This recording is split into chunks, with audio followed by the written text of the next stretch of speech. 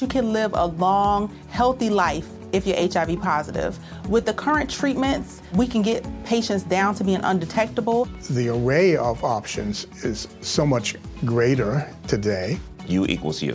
Undetectable equals untransmittable. If someone who's HIV positive, they're taking their medication, they're undetectable, they're not able to pass HIV to their partners. Do it for you, Montgomery County. Your HIV treatment is their prevention. Get more information at doitforyoumc.org.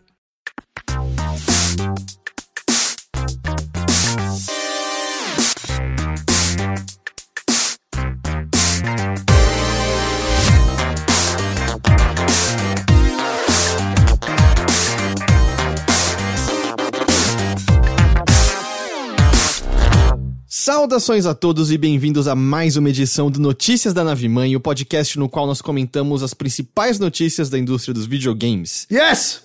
Ok, eu até fui pego de surpresa.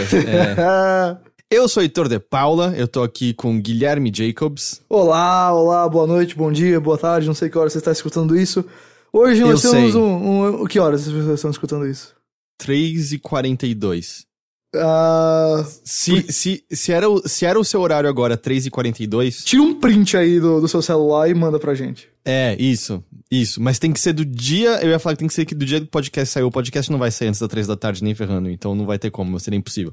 Pode ser então de qualquer dia. Eu acho que pode ser de qualquer dia. E eu acho que a gente vai ter uma tolerância, assim, de um minuto. Tipo assim, se não. Você foi 3h40... Não, eu queria dizer o seguinte. Você falou 3h42, não foi? Uhum. Então, pode ser que até o cara... pegar o celular foi na hora que mudou pra 3h43. Então perdeu. A culpa não é minha. Eu tá não bom, faço então. as regras, eu só pode sigo. Só pode ser 3h42 mesmo, então. Exato. Ghost, todas as notícias de games aconteceram essa semana. Cara, eu sabia que a GDC tinha notícia, mas esse ano, pelo amor de Deus, gente. Todas as notícias, Ghost, aconteceram. Cara, eu de verdade, eu falei hoje de tarde, pelo amor de Deus, vai ter mais notícia, e aí teve. Uhum.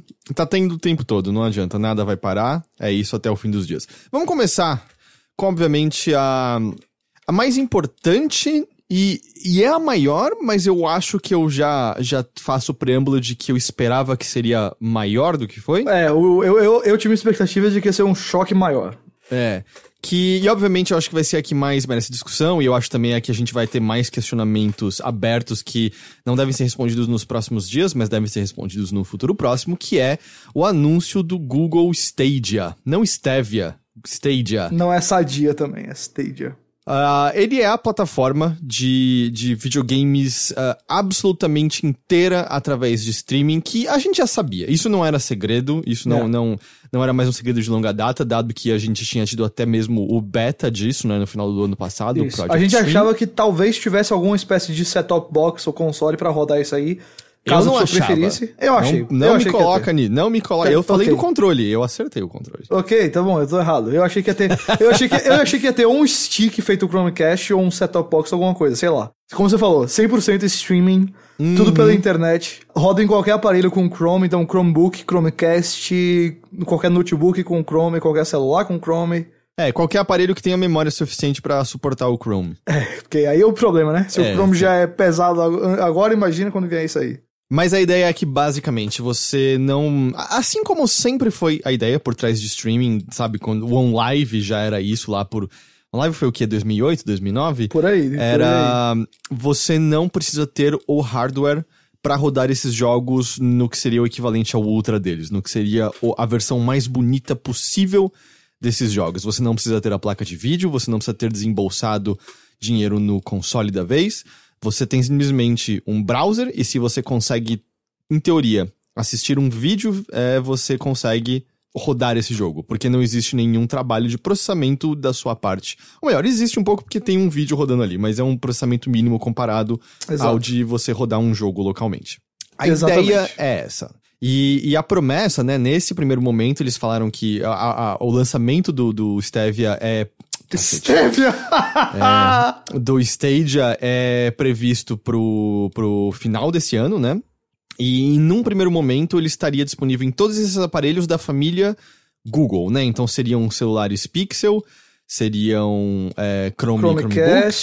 Chromecast, seria, obviamente, qualquer navegador Chrome, etc, etc.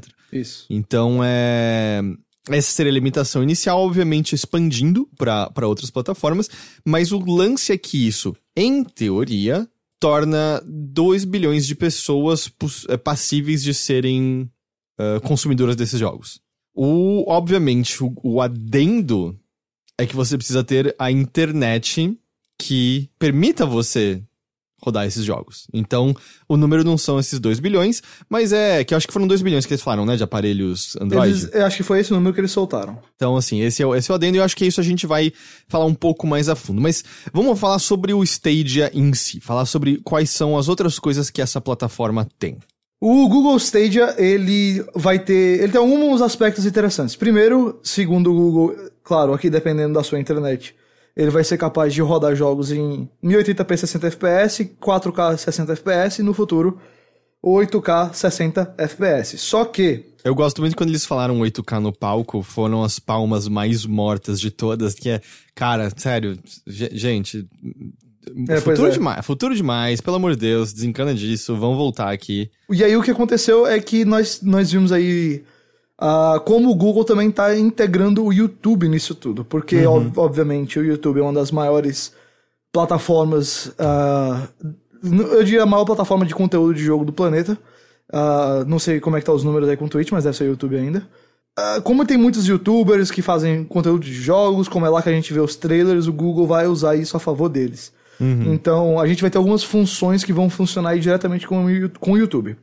Primeiramente, é que se você for, por exemplo, no canal oficial da Ubisoft e tiver lá o trailer do Assassin's Creed Odyssey, você pode, no final do trailer, clicar num botão que vai ser assim, jogue agora, e você vai jogar o jogo. Ubisoft foi o exemplo que eles deram, né? Exato. Mas, em teoria, qualquer jogo que esteja no Stadia e você veja um vídeo, você poderia, na hora, jogar, entrei no Doom jogo. Eternal, que já foram confirmados também, seria a mesma coisa.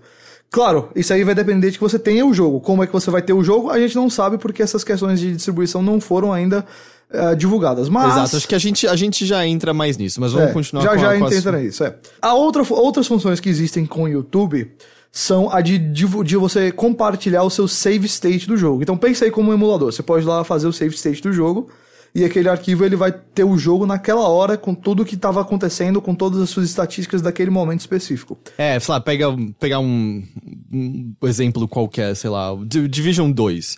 Eu mando pra você o momento da missão específica que eu tô, o momento da missão com, sei lá, a quantidade de balas que eu tinha, as armas que eu tinha, os specs de habilidades que eu tenho, e você tem acesso a exatamente aquele meu momento. Não é só uma questão de um save que te leva a uma fase, é exatamente aquele state do jogo naquele momento, né? Exatamente. E aí, qual é a ideia? O youtuber que estiver jogando o jogo que compartilhar o save state, isso aí também vai depender da desenvolvedora permitir que isso aconteça. Acho que aí para evitar possíveis trapaças, coisas assim. O youtuber vai poder divulgar isso pelo canal do YouTube dele. O cara vai poder baixar esse save state, ou melhor, não baixar, acho que não vai nem ter download envolvido, mas ele vai poder entrar no jogo naquele específico save state. Exato, porque você não baixa nada no Stadia, essa é a coisa dele. Isso permitiria, por exemplo, com que o criador de conteúdo fizesse, sei lá, desafios com a comunidade, ou ajudar as pessoas a passar de alguma fase, enfim, até outra coisa que vai existir uma forma de você entrar em contato com o Google Assistant, né, que é o Siri do Google, pra pedir dicas e walkthroughs e detonados de coisas. E se eu entendi, ele vai procurar por vídeos no YouTube que tenham essas dicas e coisas, eu acho que vai ser exatamente isso daí. Porque eu até achei engraçado que o exemplo que eles deram era, eles estavam mostrando o Tomb Raider mais recente, e era, como eu passo dessa tumba? E aí, pum, era um vídeo de walkthrough, e eu, na minha cabeça, fico imaginando que sei lá, você jogando, e presumindo que funciona ali direitinho, como eu passo dessa tumba? Ele abre o primeiro vídeo, e primeiro vai passar o logo do canal naquele 3D, Ei pessoal, eu queria deixar aqui o meu guia de Tomb Raider pra vocês. Essa é a tumba que eu achei a mais difícil de todas, é uma tumba muito desafiadora, mas depois de pensar muito eu consegui passar. Vamos lá pro walkthrough, mas antes da gente começar o walkthrough, só vou pedir que você deixe aqui, por favor, o joia. Se você não segue o canal aí. E agora sim, depois de mais ou menos 3 minutos completamente desnecessários para aquilo que você estava buscando, vamos de fato ver o tutorial. Exatamente. Então vai ter isso. E também vai ser possível o criador de conteúdo disponibilizar como se fosse uma party, assim, pra entrar no grupo, no multiplayer dele. Eu tô vendo você é meu influenciador favorito, eu tô vendo você jogar, sei lá, tô vendo você jogar Call of Duty. E aí eu olho e falo, eu queria muito jogar com Ghost. Aí eu aperto um botão e eu tô jogando com você.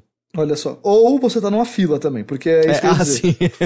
Porque se as pessoas, se for, tipo, quem quer jogar com o Ninja, vai ter uma filazinha, provavelmente. Exatamente. Vai ter uma filazinha. Exatamente. Então, assim, vamos supor, se você tá jogando Mortal Kombat 1 contra 1, obviamente não tem como entrar mais uma pessoa no X1. Então, assim que essa pessoa com quem eu tô jogando sair, ou eu chutar ela pra fora, sei lá, terminar a partida, o próximo na fila entra. Então vai existir também uma espécie de fila nisso daí. Claro. Porque é óbvio, e como você falou, os jogos vão ter que querer comportar isso de alguma forma, porque é bem possível que, nosso jogo não comporta esse tipo de coisa, não faz sentido pra gente, não vamos querer. É meio que a ferramenta é uma ideia que pode ser como muitas ideias que... Vamos chamar assim, o Stadia de um console, ele pode não existir fisicamente, mas ele é uma plataforma, né? O console nas nuvens. Muitas novas plataformas têm ideias que estão ali supostamente pra oferecer possibilidades aos desenvolvedores, e os desenvolvedores não abraçam aquilo. Por exemplo, sei lá, o touchpad do PlayStation 4 é só um botão, mais nada. Ninguém usa direito a funcionalidade do touchpad. E, em grande medida, isso acontece porque volta e meia você não quer desenvolver uma coisa muito específica de uma plataforma que não vai ser usada nas outras, e o Stadia vai sofrer disso, porque as outras plataformas não vão deixar de existir. Então, a existência, assim, o quanto que essa funcionalidade será implementada ainda é questionável. Ao mesmo tempo, eu consigo ver, por exemplo, vamos supor, pegar o Ninja de novo. O Ninja teve essa partida nesse jogo X aqui, que era ele e mais 4, ele tava com metade da vida, nenhum item de cura, e ele foi e derrotou todo mundo e foi o campeão, e foi um momento muito legal que você assistiu no stream dele. Isso pode virar um momento de você consegue ser tão bom quanto ninja e você tem que jogar exatamente nessa condição dele. Exato. Isso pode ser uma coisa divertida, pode ser uma coisa legal. Assim como, sei lá, você já teve... Era o Third Strike que saiu no 360, ele botava pra você recriar o momento do Daigo versus o... Tá ligado? O momento dos vários parries do especial final. Eu esqueci, era o Daigo contra quem, enfim. Era o Justin Wong. Justin Wong. Então, assim... Pode ser legal tentar recriar momentos icônicos de certos jogos. Veja, eu achei de todos esses elementos com o YouTuber, eu achei esse talvez o mais interessante pela possibilidade justamente de criar uns desafios interessantes aí. Mas, assim, sendo muito honesto, eu não sei quantos YouTubers vão... assim, se eu sou um YouTuber de sei lá quantos milhões de inscritos, eu não sei o quanto eu vou querer abrir meu lobby pra pessoas entrarem, porque a chance de vir um imbecil é muito grande. E a gente não mencionou, né, também, eles têm um controle que eles estão lançando para o Stadia, que é um controle que tem um botão que faz você poder conversar diretamente com a assistente do Google. É a Alexa do Google? Não, a Alexa é da Amazon. É Google Assistant, eu acho o nome. Não tem nome de moça? Acho que não. Enfim, você pode conversar com ela, é assim que você apertaria o botão e falar, como é o passo dessa tumba? E aí ele botaria pra você a tumba do Tomb Raider. Tem um botãozinho de share, mas a grande curiosidade é que esse controle se conecta via Wi-Fi. Isso. E eles falaram que ele se conecta com o jogo, porque então aí você poderia começar jogando num lugar e terminar jogando no outro com o controle. Existe essa possibilidade. E aí ele só é obrigatório, eu acho, se você quiser jogar usando o Chromecast. Se você jogar, por exemplo, o seu computador tem o Chrome, você pode usar o controle do 360, do Xbox One, qualquer controle que você queira. Então, esse controle do Google não é obrigatório de forma alguma. Exatamente. Então, assim, querendo ou não, muitas dessas coisas são o que a gente pode dizer que são gimmicks. São coisinhas interessantes, tal, que eu acho que nem matam nem fazem a plataforma. Não, mas são coisas que estão explorando as possibilidades únicas que essa plataforma tem. Eles dão um tempero, entendeu? Eles dão tempero pro negócio. Eu acho que eles dão uma identidade pra ele. Porque uma plataforma inteiramente via streaming tem óbvias vantagens e desvantagens. A gente vai entrar nas desvantagens logo mais, e são desvantagens que podem ser sérias, dependendo da execução, podem não ser significativas, dependendo da execução, mas tem algumas vantagens claras, do tipo, você não tem download nunca mais. Você tem isso que você falou, você pode retomar o seu progresso de qualquer lugar que seja, do seu celular ao seu computador, apesar de que no teste da Digital Foundry, eles também mencionam, eles estavam com o Assassin's Creed Odyssey novamente pra testar. Eles falam, telas pequenas não são feitas para esses jogos porque você não consegue ler nada, você não consegue enxergar detalhes, né? São jogos feitos, pensados para telas maiores. Então, assim, por mais que você tenha essa liberdade plena, não é todo jogo que vai se comportar bem em qualquer forma de tela. E eu acho que é meio irreal esperar que desenvolvedores todos levem isso em consideração, mas também eu acho que isso é parte do processo, assim, você dá a liberdade plena com a consciência de que a experiência não vai ser perfeita em todas as possibilidades possíveis daquela plataforma. Exato, e uma coisa que eu acho importante também dizer é que por parte do Google, assim, faz total sentido oferecer essas coisas. Primeiro porque você tá... Aliás, ótima sacada deles usarem o YouTube o máximo possível aí, porque é uma plataforma enorme pra eles. E eu acho que também ajuda você a criar uma identidade da sua plataforma. Explicar porque, assim, se eu falasse pra você, é só... Faz o que o console faz, só não tem a caixa. Ok, aí é uma coisa, mas ter essas outras opções que a conectividade com a internet já permite, e o ecossistema do Google já permite, acaba dando uma identidade pro que é o Stadia. Acaba dando uma... Claro, se essa identidade vai valer a pena ou não pra você, aí é outra história, mas eles estão criando uma coisa que diferencia a experiência. Olha, dentro do jogo, ok, a experiência, a gente quer ter a mesma experiência do console. O objetivo, aí, dentro do jogo, o objetivo é semelhança, mas fora do jogo a gente também quer oferecer outras coisas. E como você falou, vem com algumas desvantagens, a gente vai falar disso, mas essas coisas também podem ser vantajosas. Agora, eu não sei se a gente já quer entrar nisso, mas olhando aqui na nossa pauta, eu vou só comentar mais um detalhe dele. O processo para levar um jogo ao Stadia vai ser como o port de uma plataforma. Isso, se você entrar no site da... Porque eles até mencionam engines que suportam a plataforma. A Unreal, a Unity. E eles, se você entrar, por exemplo, no site da Unity, eles têm ali do tipo, o que eu preciso fazer pro meu jogo tá pronto pro Stadia? E aí eles falam, tem que estar na versão atualizada e tal, porque eu tava conversando com desenvolvedores, conversei um pouco com o Asai, que já gravou algumas vezes o Mothership com a gente. E ele hoje em dia é um dos desenvolvedores que trabalha no estúdio brasileiro, a Skullfish. Ele mencionou que a primeira impressão que outros desenvolvedores tinham ali é que ele seria meio... uau, então eu posso ter meu jogo, eu simplesmente jogo no Stadia e beleza, tá ali, sabe? Porque já que tem o processador fudido deles, é tudo streaming, eu não preciso ter esse trabalho. E pelo que eles estão vendo agora, não, é um trabalho de porte como qualquer outro, o que significa, diferente do que você talvez tenha visto em fóruns de pessoas que não entendem do assunto, significa que é trabalhoso, significa que há um trabalho considerável envolvido em fazer isso daí. Então não é uma coisa dada, uma coisa óbvia. Tanto que a própria Ubisoft teve já uma palestra sobre qual foi o processo deles de fazer um port de Assassin's Creed Odyssey pro Stadia. Então isso é uma coisa também que a ser considerada, não é então... Eles obviamente acho que vão estar dando suporte, mas então acho que não quer dizer que do nada você vai ver todos os seus indies favoritos do dia pra noite ali, porque tem vários deles que não tem... não tem força de trabalho suficiente pra já ter isso pronto pro lançamento do Stadia. Exatamente. Mas eles estão tentando facilitar ao máximo esse processo. É até esperado isso, porque a gente tem visto todas as plataformas ficarem com arquiteturas mais parecidas e por aí vai, então eu imagino que especialmente por não existir o hardware aqui, isso deve ser facilitado. Só que, cara, não sei se você já quer entrar, mas a gente anotou aqui vários questionamentos que esses anúncios do Google deixou, que eu acho que é justamente onde estão as coisas mais interessantes pra gente debater. Sim, eu só queria mencionar só algumas outras coisinhas antes, que eles anunciaram oficialmente um estúdio de first party deles. É verdade. O Stadia Games and Entertainment, que é onde a Jade Raymond está, né, sobre quem a gente falou na semana passada. Esse estúdio first party, né, vai desenvolver conteúdo exclusivo ao Stadia. Pelo que eu li, o plano deles é fazer primeiro coisas pequenas para mostrar exatamente o que é a plataforma, do que ela é capaz, etc. E posteriormente fazer coisas, vamos dizer, mais equiparáveis com os AAAs que a gente conhece de outras plataformas. Mas então, assim, foi a Jade Raymond entrar no palco e legal, carrega todo o peso que a Jade Raymond carrega, mas eles não tiveram nenhum jogo pra mostrar.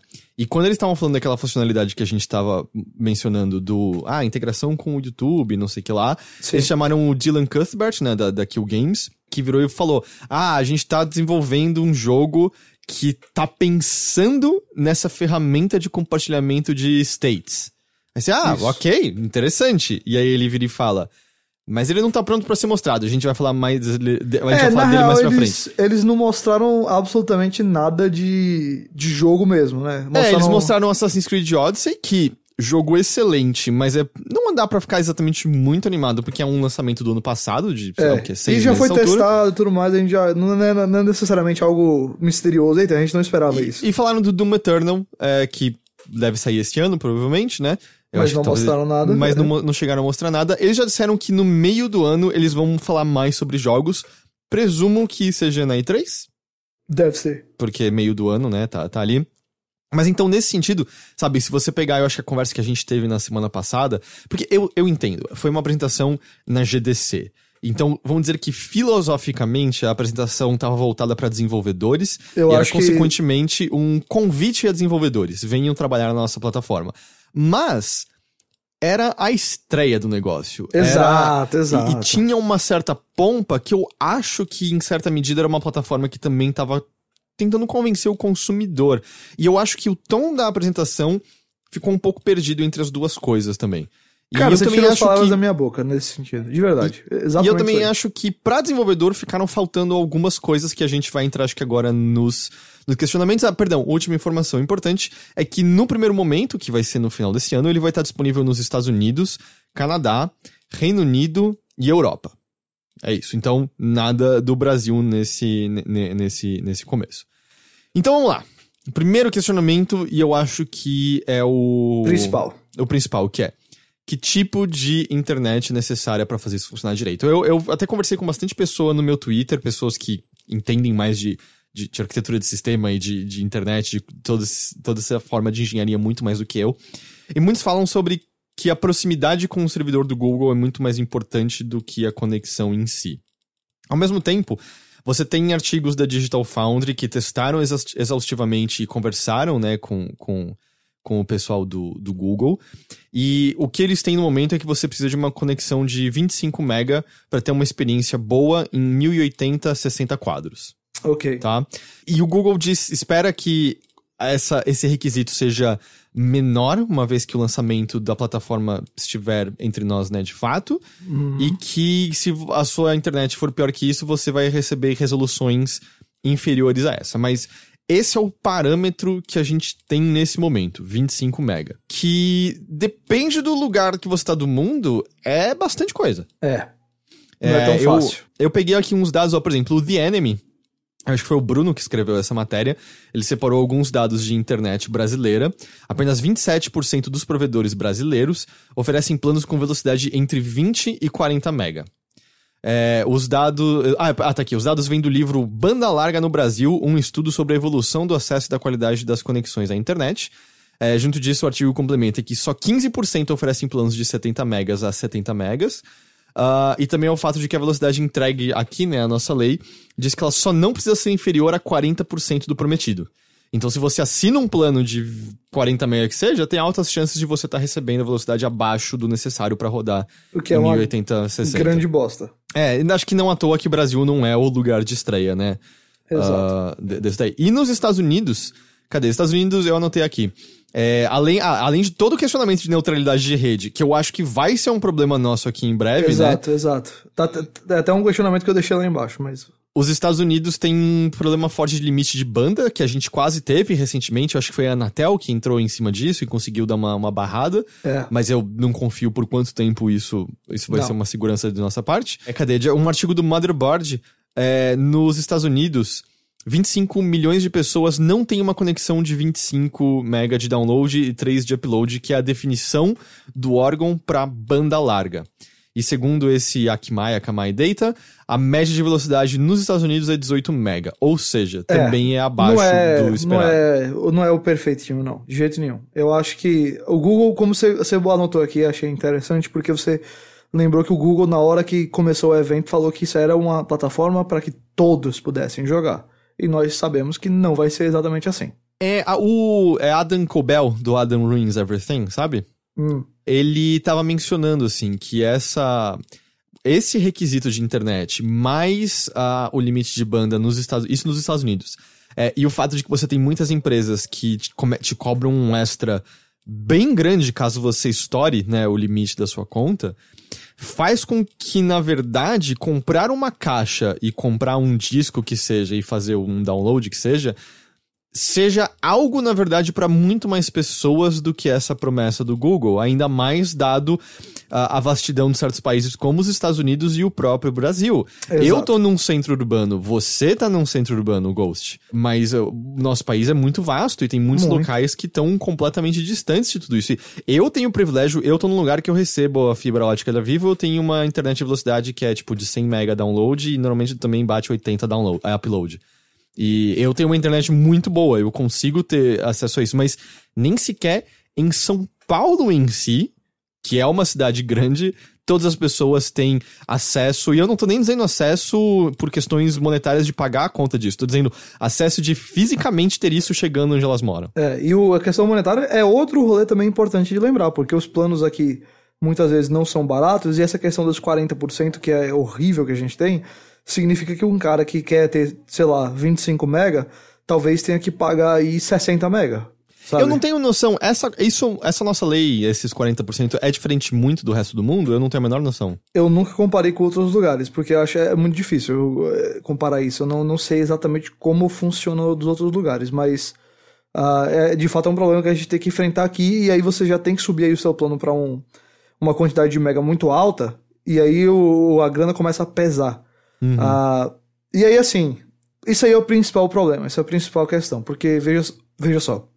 É possível que, de fato, com os servidores do Google, com a infraestrutura que eles vão ter, tal, esses números abaixem, isso aí fique mais fácil de lidar e talvez, sei lá, você consiga rodar o jogo aí a 720, 60 ou 1080 e 30 de FPS e rode direitinho, não sei. Só que a gente não sabe, porque por mais que a tecnologia que o Google esteja mostrando seja impressionante, e eu acho que nós todos vamos concordar que eventualmente nós vamos chegar nesse ponto, que vai ser assim que a gente vai jogar videogame, talvez não especificamente dessa forma, com conexão com o YouTube e tudo mais, mas a gente vai se distanciar do físico.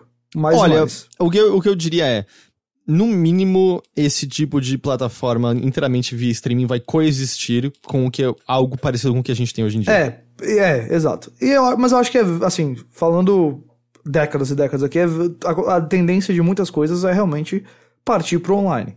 E provavelmente com o passar do tempo, a gente espera, né, que se a humanidade não se destruir, que é uma grande possibilidade,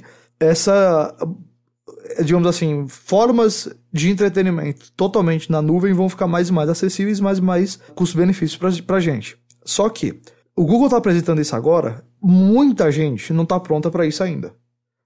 É só você ver a reação de algumas pessoas que ficam perguntando o que vai acontecer, isso aqui é mais... eu não sei se eu vou conseguir rodar isso, não sei, eu prefiro... Tomara que os consoles não deixem de existir agora. Assim, se acalmem, os consoles não vão deixar de existir agora. Nada vai acontecer amanhã. Exato, vai ter uma geração inteira ainda de consoles, garantida. Depois disso a gente vê o que acontece. Mas o ponto isso daí é um caminho para o qual a indústria dos jogos com certeza está interessada em ir. Agora, o quanto isso vai ser acessível para o consumidor, o quanto isso vai ser prático, o quanto essa experiência vai ser boa. A próxima pergunta que você deixou aqui, que é justamente que tipo de latência será encontrada quando as pessoas jogam com sua internet, isso é uma pergunta importantíssima, porque, por exemplo, via Wi-Fi e rodando a 30 FPS, o Digital Foundry, que é o site especializado em tecnologia do Eurogamer, excelente eles detectaram no Assassin's Creed Odyssey o mesmo tipo de latência que o jogo tem no Xbox One X, que é uma latência um pouco mais alta do que outras plataformas quando comparado a outros jogos. Mas ainda assim, absolutamente aceitável, porque as pessoas jogaram Assassin's Creed Odyssey no Xbox One X. O lance aí, a pergunta... eu não acho que eles... Eu acho que eles acertaram muito bem ao fazer talvez a demonstração com Assassin's Creed Odyssey, porque é um jogo meio mais lento por natureza. Nada que você faz naquele jogo parece ter uma resposta imediata nunca. Ele é um jogo já meio... de partida mesmo, no PS4 normal já não tem isso. Exato. Ele é um jogo meio lag naturalmente, mas nesse teste, o tipo de latência que eles encontraram entre input de comandos e já somado, né, com a questão da tela, parece estar dentro das margens aceitáveis. Não parece absurdo. E eles estavam ainda a 30 quadros via Wi-Fi. Via cabo você poderia diminuir isso e 60 quadros também diminuiria isso. A questão é o que vai acontecer quando eu aqui na minha Wi-Fi, que provavelmente não é tão boa quanto a do Digital Foundry, botar, sei lá, Mortal Kombat 11 pra jogar, então, entendeu? Exatamente. Por isso que eu digo que o Assassin's Creed Odyssey foi uma escolha interessante pra isso, porque eu acho que talvez seja uma demonstração boa pra isso. Mas existe o questionamento de... E quando você botar um jogo super rápido ou super tech, como se fosse Devil May Cry nisso. Se fosse Forza Horizon 4 nisso. E sem contar que o próprio Digital Foundry, ele tem comparativo de imagens, e o jogo é mais feio via streaming. Tipo, tem mais artefato na tela, tem menos resolução. Assim como, sei lá, eu ponho um Blu-ray aqui, ele é mais bonito do que quando eu tô vendo uma coisa via streaming no Netflix em 1080. Exato. Então, assim, o jogo tá mais feio no streaming, nas imagens de comparação. E o Assassin's Creed Odyssey não é um jogo que tem muita coisa acontecendo na tela, não é muito rápido. Eu não sei como vai ser a questão de artefato na tela, uma vez que a gente vê um jogo com mais coisas acontecendo. Eu acho que são vários questionamentos que só vão ser respondidos quando a plataforma estiver nas mãos metafóricas das pessoas. Exato, porque aí o que a gente vai ter justamente a resposta pra pergunta, porque o que precisa ser respondido é pro fulano, cicrano ou fulana, cicrana normal, que vão pegar aí o Stadia pra testar e pegarem o jogo que seja, que tem uma internet aí, vamos dizer, padrão no mundo, nada rápido demais, nada lento demais. Como é que vai ser quando eles pegarem isso, experimentarem um jogo multiplayer, experimentarem um Devil May Cry, experimentarem talvez algo que requeira mais reflexo, uma resposta mais rápida? A experiência vai funcionar ou isso vai chegar num ponto ainda que não tá jogável? A gente não sabe, tô levantando isso aqui porque realmente são questionamentos. Só que eu também coloco, eu até falei um pouco na semana passada, porque a questão da internet, existe uma coisa que as pessoas, é a aposta de muitas pessoas, 5G. Tem muita gente que acha que o 5G vai resolver todos esses problemas de questão de conexão e de acessibilidade desse tipo de sinal. E eu já vi algumas pessoas dizendo, eu não entendo o suficiente do assunto pra dizer de um lado ou pro outro, já vi algumas pessoas dizendo que, cara, não é esse grande sonho esperado e também não é uma coisa imediata, e já vi pessoas dizendo que, isso provavelmente vai resolver e provavelmente vai ser mais futuro do que, sei lá, fibra ótica. Só que aí a gente levanta outra questão, né? O quão rápido vai ser essa acessibilidade ao 5G também, se for isso aí tudo, entendeu? E não, mas aí eu entro numa outra coisa. E se de repente, vamos supor, 5G se torna acessível a muitas pessoas. Você, de repente, então, tem aquela base de 2 bilhões de pessoas acessando jogos que elas nunca acharam que elas acessariam de outra forma. Ok. Elas não têm experiência com videogames em console ou PC de outra forma. Essa possível latência que poderá me incomodar, poderá incomodar você, poderá incomodar quem nos ouve, porque a gente joga videogame tradicional... Essa pessoa não tem base de comparação, porque ela nunca teve experiência não legada. Pra mim é a mesma coisa quando eu vejo um monte de gente jogando PUBG em celular, eu fico, mas como? E as pessoas, não, tá ótimo jogar aqui no celular, do que você tá falando? Por que eu ia querer sentar num teclado e mouse pra isso daqui? Enquanto pra mim é inaceitável um negócio desse, mas... Então, o ponto onde eu chego é, se houver uma grande adoção dessa plataforma, desenvolvedores vão pra onde o dinheiro estiver. E se houver uma grande adoção, eu vejo muito mais possibilidade de jogos se adaptarem a esse tipo de latência, de jogos se adaptarem às limitações da plataforma para poderem abraçar as liberdades que ela oferece e talvez, de fato, isso eu falei semana passada, alguns gêneros morrerem, alguns gêneros não conseguirem mais existirem porque essa não será mais a realidade dos videogames. Tô sendo um pouco catastrófico aqui. E eu acho que isso... E eu vou dizer pra você, eu acho que além de tudo, sim, você tá sendo catastrófico, mas eu acho que esse cenário onde você tá chegando é... Óbvio, muito do que a gente tá falando aqui é condicional, mas você tá dependendo aí de várias condições grandes exato. combinarem. Tô falando de uma possibilidade de cenário. Porque, cara, a gente vai ouvir mais sobre o xCloud, não daqui muito tempo também, e vai ser a Microsoft caminhando nessa direção. O Phil Spencer respondeu depois do evento do Google e falou, a gente vai vir com tudo na E3, tá ligado? Exato. Apesar que a gente sabe que eles vão ter o console tradicional ainda lá, a gente sabe que os consoles tradicionais ainda movimentam muito dinheiro. Tô deixando só possibilidades. Porque uma coisa que me espantei durante o anúncio do Google, e eu entendo ser cético, eu acho que o nosso trabalho, aliás, em grande medida, é ser cético, é não engolir de bom grado as informações passadas por nós como sonhos por uma empresa. Com certeza. Mas a reação que eu vi de amigos, colegas, conhecidos, entusiastas, pessoas que gostam de videogame ou que trabalham, e eu não tô falando isso diretamente a nenhuma única pessoa, antes que alguém ache que eu tô atacando alguém através de indiretas, é só que... É você, viu, Dougão? Tô brincando. A minha timeline parecia um monte de vô Simpson brigando com a nuvem, de odiar já pura e absolutamente tudo relacionado a essa plataforma do Google, porque é diferente do que a gente tinha antes, etc. E calma, eu acho que a gente tem que ver, a gente tem que esperar pra entender como vai ser a experiência tida.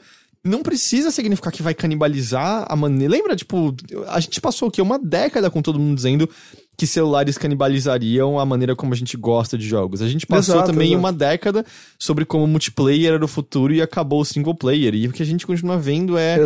mais e mais essas coisas coexistem. Às vezes em quantidades maiores e menores, mas elas coexistem. E veja, esse tipo de coisa faz bem pra qualquer meio. Inovação e criatividade e riscos fazem bem pro meio que envolve criatividade, envolve inovação, envolve também tentar coisas diferentes. Agora, como você falou, existe um certo nível de ceticismo que a gente tem que ter, e eu acho que justamente essa é a questão do que a gente está levantando.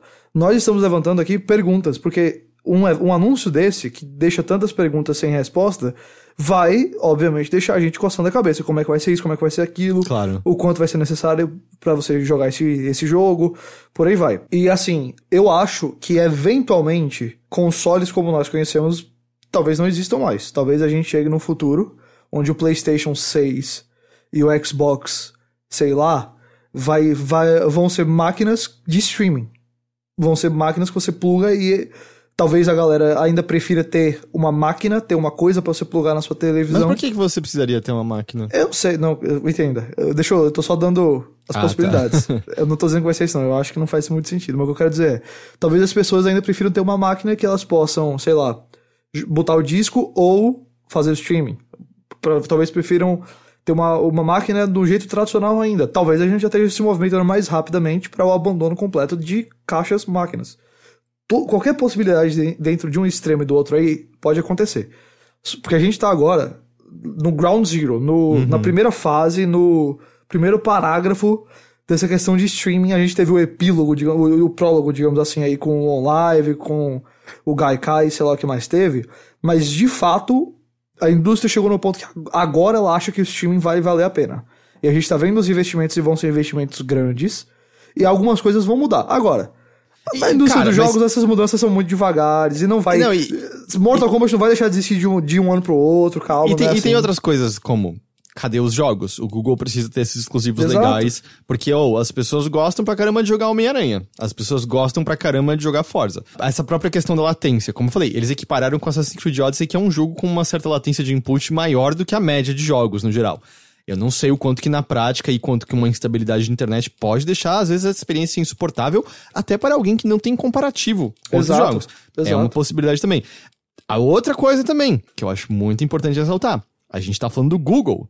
Eles têm um histórico de abandonar, volta e meia, muito cedo suas plataformas. Vocês lembram do YouTube Gaming? Pois é. Quando eles sentem que não tá sendo o que eles gostariam de ser. Zero garantia que o Google mantém firme e forte. Porque às vezes, sabe, a gente tá vendo isso com realidade virtual agora. Não foi um estouro de largada, só que a gente tá vendo empresas como a Valve meio... A gente precisa meio que ser um pouco firme pra talvez... Se bem que eu também nem sei o quanto ela tá sendo firme nessa altura, mas você precisa insistir um pouco. Porque se você não insiste, você não dá nenhuma chance pro negócio poder chegar onde ele poderia chegar. Exatamente. Então, assim... Agora, já que você puxou esse papo aí do Google abandonar, eu vou fazer aqui o outro questionamento. Como vai ser a distribuição desses jogos? Por que eu acho importante destacar isso? Veja só, a gente não sabe se você vai comprar jogos dentro de uma loja como o Steam, se vai existir uma espécie de assinatura, se você vai alugar o jogo, eu não sei. A gente não sabe como vai ser a distribuição, valores, por aí vai. E aí, isso leva a alguns outros questionamentos, que não são exclusivos à indústria dos jogos, mas que são parte de qualquer outra coisa que exista digitalmente. Hoje em dia, o conceito de você ser dono de alguma coisa é meio complicado com a internet. Por quê? Você tá alugando um filme, você tá assinando o Netflix, mas você, em teoria, não é dono dos filmes que tá ali. Você é dono da assinatura da sua conta. Você não é dono dos jogos seus no Steam, né? Você compra a licença de usar aqueles jogos, não é isso? Exato. E isso que eu ia dizer, veja só, esse exemplo aí que você deu é importante porque no Steam ainda não é necessariamente uma assinatura, você tá comprando a licença e o jogo tá lá. O caso do Netflix é ainda mais difícil de entender, porque aí você tá assinando um serviço, o que você é dono aí é a assinatura do serviço, e esse serviço tem contratos aí com Disney, Fox, Sony e um monte de outras empresas, que elas podem chegar uma hora e falar assim, a gente vai encerrar o contrato, a gente não vai renovar Friends com Netflix, e agora não tem mais Friends no Netflix. Então aquilo que você pagava, que você imaginava que era seu, não é. Porém, a gente não é isento desse problema já atualmente. Baixa PT aí pra mim, por favor. Então, exato. Só que pra mim, o que acontece é o seguinte. No streaming, no caso do streaming, porque o PT, por exemplo, você deu um exemplo do PT, mas ele foi, em teoria, uma demo gratuita, e assim foi. Ninguém gastou dinheiro com ele. Não, tá, mas baixa pra mim Turtles in Time Remaster. Ok, existem, os questionamentos existem, mas é que eu acho que o streaming amplifica isso tudo. Eu acho que deixa isso numa plataforma, num palco maior, porque veja só, em teoria, eu tô aqui, vamos supor que eu tô comprando esse jogo, tá? Vamos supor que vai ser venda normal de jogo, como uma loja. Você comprou o jogo lá, você comprou o Doom Eternal. Só que daqui a 5 anos a Bethesda vira e fala, ó, a gente vai tirar o Doom Eternal desse negócio. Uhum. Então, você provavelmente não vai poder mais jogar, mas como isso vai afetar as outras coisas? O que acontece com vídeos do YouTube que tinham essa função? O que acontece com... Vai que o Google chega pros YouTubers principais aí e fala, ó, se você adicionar o botãozinho de comprar o jogo no seu vídeo, você pode ganhar tantos %, ou a gente vai pagar pra você uma coisa, pá, e aí você assina um contrato, mas agora esse jogo não tá lá mais, como é que isso afeta o YouTuber? Tipo, eu acho que não só na questão do consumidor final que tá comprando o jogo, mas no sentido de quem tem direito ao quê, o que tá acontecendo com quem é dono do quê, o que acontece com os conteúdos feitos especificamente com o stage em mente, o que acontece com o comprador. Eu acho que todos esses questionamentos vão ficando maiores e precisam ser, talvez não tudo respondido de uma vez, porque eu acho que tem problemas que talvez surjam, que a gente nem imagina que vai surgir, talvez tenha coisas que eu tô falando aqui que nunca serão problemas, mas eu acho que quando você tá caminhando pro meio mais digital, onde existe menos noção de onde acaba a propriedade de um e onde começa o conteúdo do outro, fica um pouco mais, digamos assim, embaçado essa relação toda. Eu não tô dizendo que esses problemas não existam, mas eu acho que plataformas como o Stadia vão deixar esses problemas mais em tona. Porém, eu acho que todo mundo consome música, sei lá, via Spotify, série, filme via Netflix. E ninguém morre quando sai. E ninguém pensa mais sobre isso. Eu acho que a comodidade vai superar essas coisas. Eu concordo que assim, por mais que eu tenha dado o exemplo deixa eu só fazer um ponto pra você antes de você continuar. Só que tem uma coisa, nesse sentido todo. Às vezes você termina uma série e você quer assistir ela de novo. Às vezes você escutou um álbum 5 anos atrás, hoje bateu vontade de ver o seu vídeo novo e não tem mais essa possibilidade. Ok, aí é uma coisa. O que eu sinto que pode ser mais problemático é porque videogames ele tá num meio que é um pouco mais contínuo. Então, se você estiver jogando lá Fortnite, e você joga todo dia com seu amigo, e um dia esse jogo não for mais seu, ou tiver algum outro problema aí, entende? Não é a mesma coisa de, pô, eu experimentei isso aqui uma vez e agora não tenho mais. É tipo assim, eu contava com essa experiência regularmente e eu não tenho mais ela. Sabe? Entendo, mas isso vai acontecer um dia. Um dia Fortnite não vai estar aqui. E em grande medida, a experiência de início de Fortnite não existe mais agora. Eu acho que isso é da natureza constante de mudança de jogos, sabe? Tipo, o exemplo do Fortnite, isso vai acontecer. E o Fortnite não é via streaming. Mas pra mim a questão do que o streaming traz não é necessariamente a mudança do jogo. Eu entendo o que você falou, realmente. O Fortnite mudou ao ponto de que aquele Fortnite que existia antes do Battle Royale é basicamente uma memória que desapareceu. Mas eu acho que quando você tá colocando...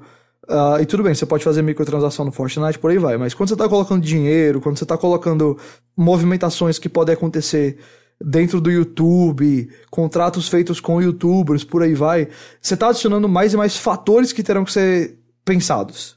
Eu acho que o que a gente tem hoje em relação a isso, do ser dono ou não do conteúdo digital mudar ou desaparecer, ok, existe esse problema. É porque pra mim, é como se fosse a versão beta desse problema. E é como se a gente fosse ter que encarar isso pra valer agora. E isso não é exclusivo só do stage ou da parte de videogame, não. Isso é uma questão que nós, como os seres humanos que estão na internet, vamos ter que encarar. Provavelmente, por muito tempo, você encontrar uma resposta definitiva, talvez nunca encontrando. Mas acho... Perdão, pode ir. Só pra concluir, eu acho que como a gente tá se movimentando mais e mais pro caminho de streaming e internet, que eu não tô dizendo que isso é uma coisa ruim, e que eu uso o Netflix, o Spotify, alguns dos dinheiros que eu mais gasto tranquilo no meu mês são esses dinheiros aí. Mas eu acho que, eventualmente, essas perguntas vão ficar maiores. Talvez nunca virem algo grande o suficiente pra merecer tudo que eu tô falando aqui, mas Eu acho que são questionamentos que pra mim surgem muito, muito claramente com esse tipo de anúncio. É que eu não entendo o quão diferente é do que a gente tem hoje em dia. A única diferença que eu vejo disso em relação ao que a gente tem hoje em dia é que algo que só existe, sei lá, na PSN ou no Xbox Marketplace, eu tenho que baixar pro meu HD e eu consigo manter isso no meu HD e craquear e ripar de alguma forma a que eu preserve isso. Porque jogos podem desaparecer, jogos já desapareceram. No próprio iOS teve aquela mudança do sistema deles que fez dezenas e dezenas e dezenas de jogos não funcionarem mais. Vários desenvolvedores não tinham um orçamento e tempo pra poder fazer os jogos funcionarem no novo sistema operacional. E já era, esses jogos foram perdidos. Eu não tô dizendo que isso justifica, que isso é bom, mas o ponto é que a gente já tem isso não vai ser uma novidade. É que eu acho que a gente tem isso numa escala muito pequena. E que eu acho que quanto mais... Veja só, quando você compra um jogo físico e você tem ele, a barreira entre você e o produto é basicamente zero. Você depende só de ter eletricidade em casa pra jogar. Quando você tá baixando o jogo, existe agora uma barreira a mais que seria o download, mas depois que o download tiver concluído, a internet já não é mais uma barreira. Você pode continuar jogando mesmo que não tenha internet. A partir do momento que a gente tá no streaming, aí você tem mais uma barreira, que é a dependência de estar conectado com o Google, os servidores do Google estarem funcionando, a empresa que permite fazer o streaming do jogo está liberando esse streaming, e assim vai. Eu acho que vai adicionando mais e mais condições, e pra mim, quanto mais condições para o contato direto entre o consumidor e o produto, quanto mais barreiras ele tiver que passar, mesmo que sejam barreiras aí metafóricas ou que normalmente na experiência do dia a dia sejam passadas tranquilamente, mas quanto mais barreiras existirem, mais chances de coisas como essa aí que você falou, de vários jogos que já foram removidos, ou sumiram, ou mudaram, mais chances terão de acontecer essas coisas. Pra mim, não é nem questão de que esse problema não existe, é só que esse problema pode ser amplificado agora. Entendi.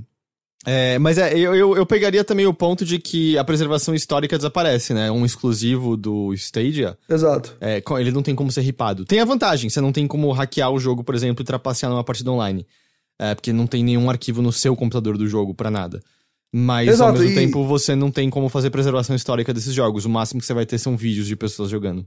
E veja, eu não tô jogando isso tudo aqui pra dizer que não se deve consumir conteúdo dessa forma, ou que não se deve distribuir conteúdo por essa forma. Isso aí é outra história. Porque, como eu falei, esse tipo de anúncio pra mim levanta muitas perguntas, porque é um terreno muito novo pra indústria dos jogos, e pra raça humana como um todo, não faz muito tempo que a gente começou a experimentar streaming dessa forma massificada, mas pra jogos é mais novo ainda. Então, pra mim, essas perguntas são levantadas. E não é a única pergunta que a gente levantou aqui, a gente vai ter até outras pra citar. Como, por exemplo, a questão da neutralidade de rede, que você falou, é outra questão importante. O que acontece quando algo como uma operadora puder vender assim, se você quiser jogar no Stadia, você vai ter que pagar tantos a mais pra gente liberar, sabe? E o movimento que a gente tá vendo é disso, assim, de empresas de rede indo na contramão disso que o Google deseja. E eu vi algumas pessoas compartilhando artigos, que não deu tempo de eu ler, que o Google também tá meio que abandonando vários lugares, várias cidades em que ele tinha botado Fiber, ele deu uma abandonada e tal. O Google Fiber. Então também não tem nem garantia que o Google pode levar em frente esse plano maravilhoso aí deles. Exato. Mas eu tinha mais um questionamento que eu queria colocar, que eu presumo que seria um estilo de assinatura, que não seria a venda individual de jogos. É como eu acho que seria, porque eu acho que a gente aceita o streaming melhor no formato de assinatura. Eu acho que se eu tivesse que pagar individualmente por jogos pra estar acessando, pra estar jogando vídeos deles, eu acho que tem uma desconexão da nossa relação com o produto dessa maneira. Eu acho que quando a gente pensa em compras individuais, a gente tá pensando no download delas, como nos consoles, como no iTunes da vida, etc. Faz sentido. Caso seja assinatura, eu também, então, deixo aqui como que o desenvolvedor é pago. É por minuto jogado, por hora jogado, é um pacote de antemão. E beleza, eu tenho certeza que a Ubisoft, que a EA, etc., vão estar bem tranquilas em relação a como eles dialogam com o Google. Mas e o desenvolvedor indie pequeno? Como vai ser o pagamento dele? Porque se for uma coisa, e eu não acho que vai ser, porque eu não acho que faz tanto sentido, mas se for uma coisa comparável com o Spotify da vida, todos os músicos reclamam que eles ganham uma mixaria através daquilo. Como é o pagamento do desenvolvedor indie que botou o jogo dele ali? Exato. Bem lembrado. E eu ainda jogo mais uma pra você. quanto isso vai custar pra gente. Porque eu não acho que vai custar, assim, você acha que, um plano bonzão aí do Netflix é uns R$40 hoje em dia. Agora, né, porque acabou de aumentar. Então, sei lá, pra videogame, será que o plano vai ser, sei lá, R$40?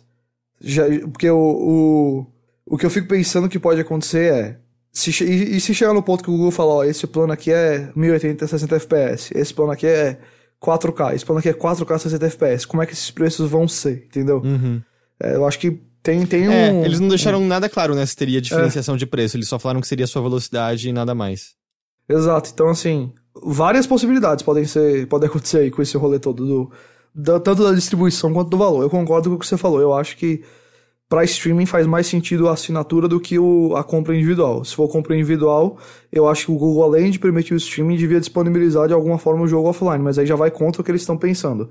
Então eu não vejo isso acontecendo, eu vejo mais a possibilidade de assinatura mesmo, e aí eu fico me perguntando quanto vai ser esse valor, vão ter planos diferentes, e como você bem lembrou, e como é que vai ser o pagamento. Não temos respostas por enquanto. E eu só queria apontar a grande ironia de que a pessoa que comandou isso tudo foi o Phil Harrison, né? Que antes disso estava na Microsoft de 2012 a 2015, e foi uma das pessoas que meio que saiu depois meio que do fiasco dos primeiros planos do console da Microsoft e vamos dizer, as consequências disso, né, que perduram até hoje no Xbox One, e em grande medida por conta dos planos de estarem sempre online, né? E agora ele tá trabalhando de novo numa plataforma que é sempre online. Mas os tempos são outros também, eu acho que muita coisa mudou de 2013 pra agora. Pois é. Mas eu acho que é isso, né? Eu acho que é óbvio, tem muita coisa que a gente não vai conseguir responder agora. Lá no meio do ano a gente vai saber um pouco mais com a questão de jogos. Eu fico cautelosamente de olho. Você está curioso? Exato. É como eu tô curioso. Mas é isso, a gente falou muito de Google, vamos pra outras coisas, porque chega. A gente vai saber mais pra frente, mas pra agora chega.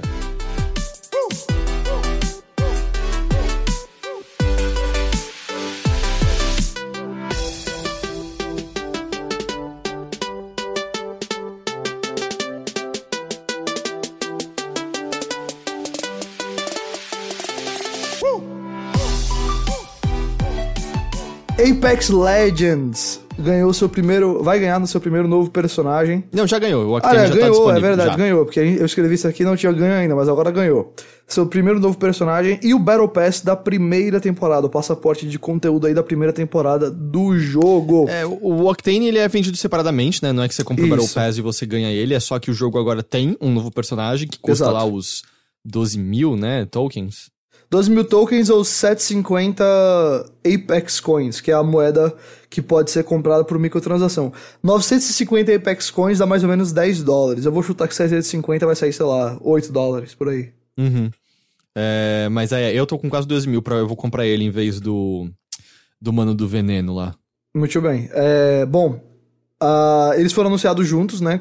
Mas como o Heitor falou, eles não são vendidos juntos. O Octane é uma coisa, o Battle Pass é outra.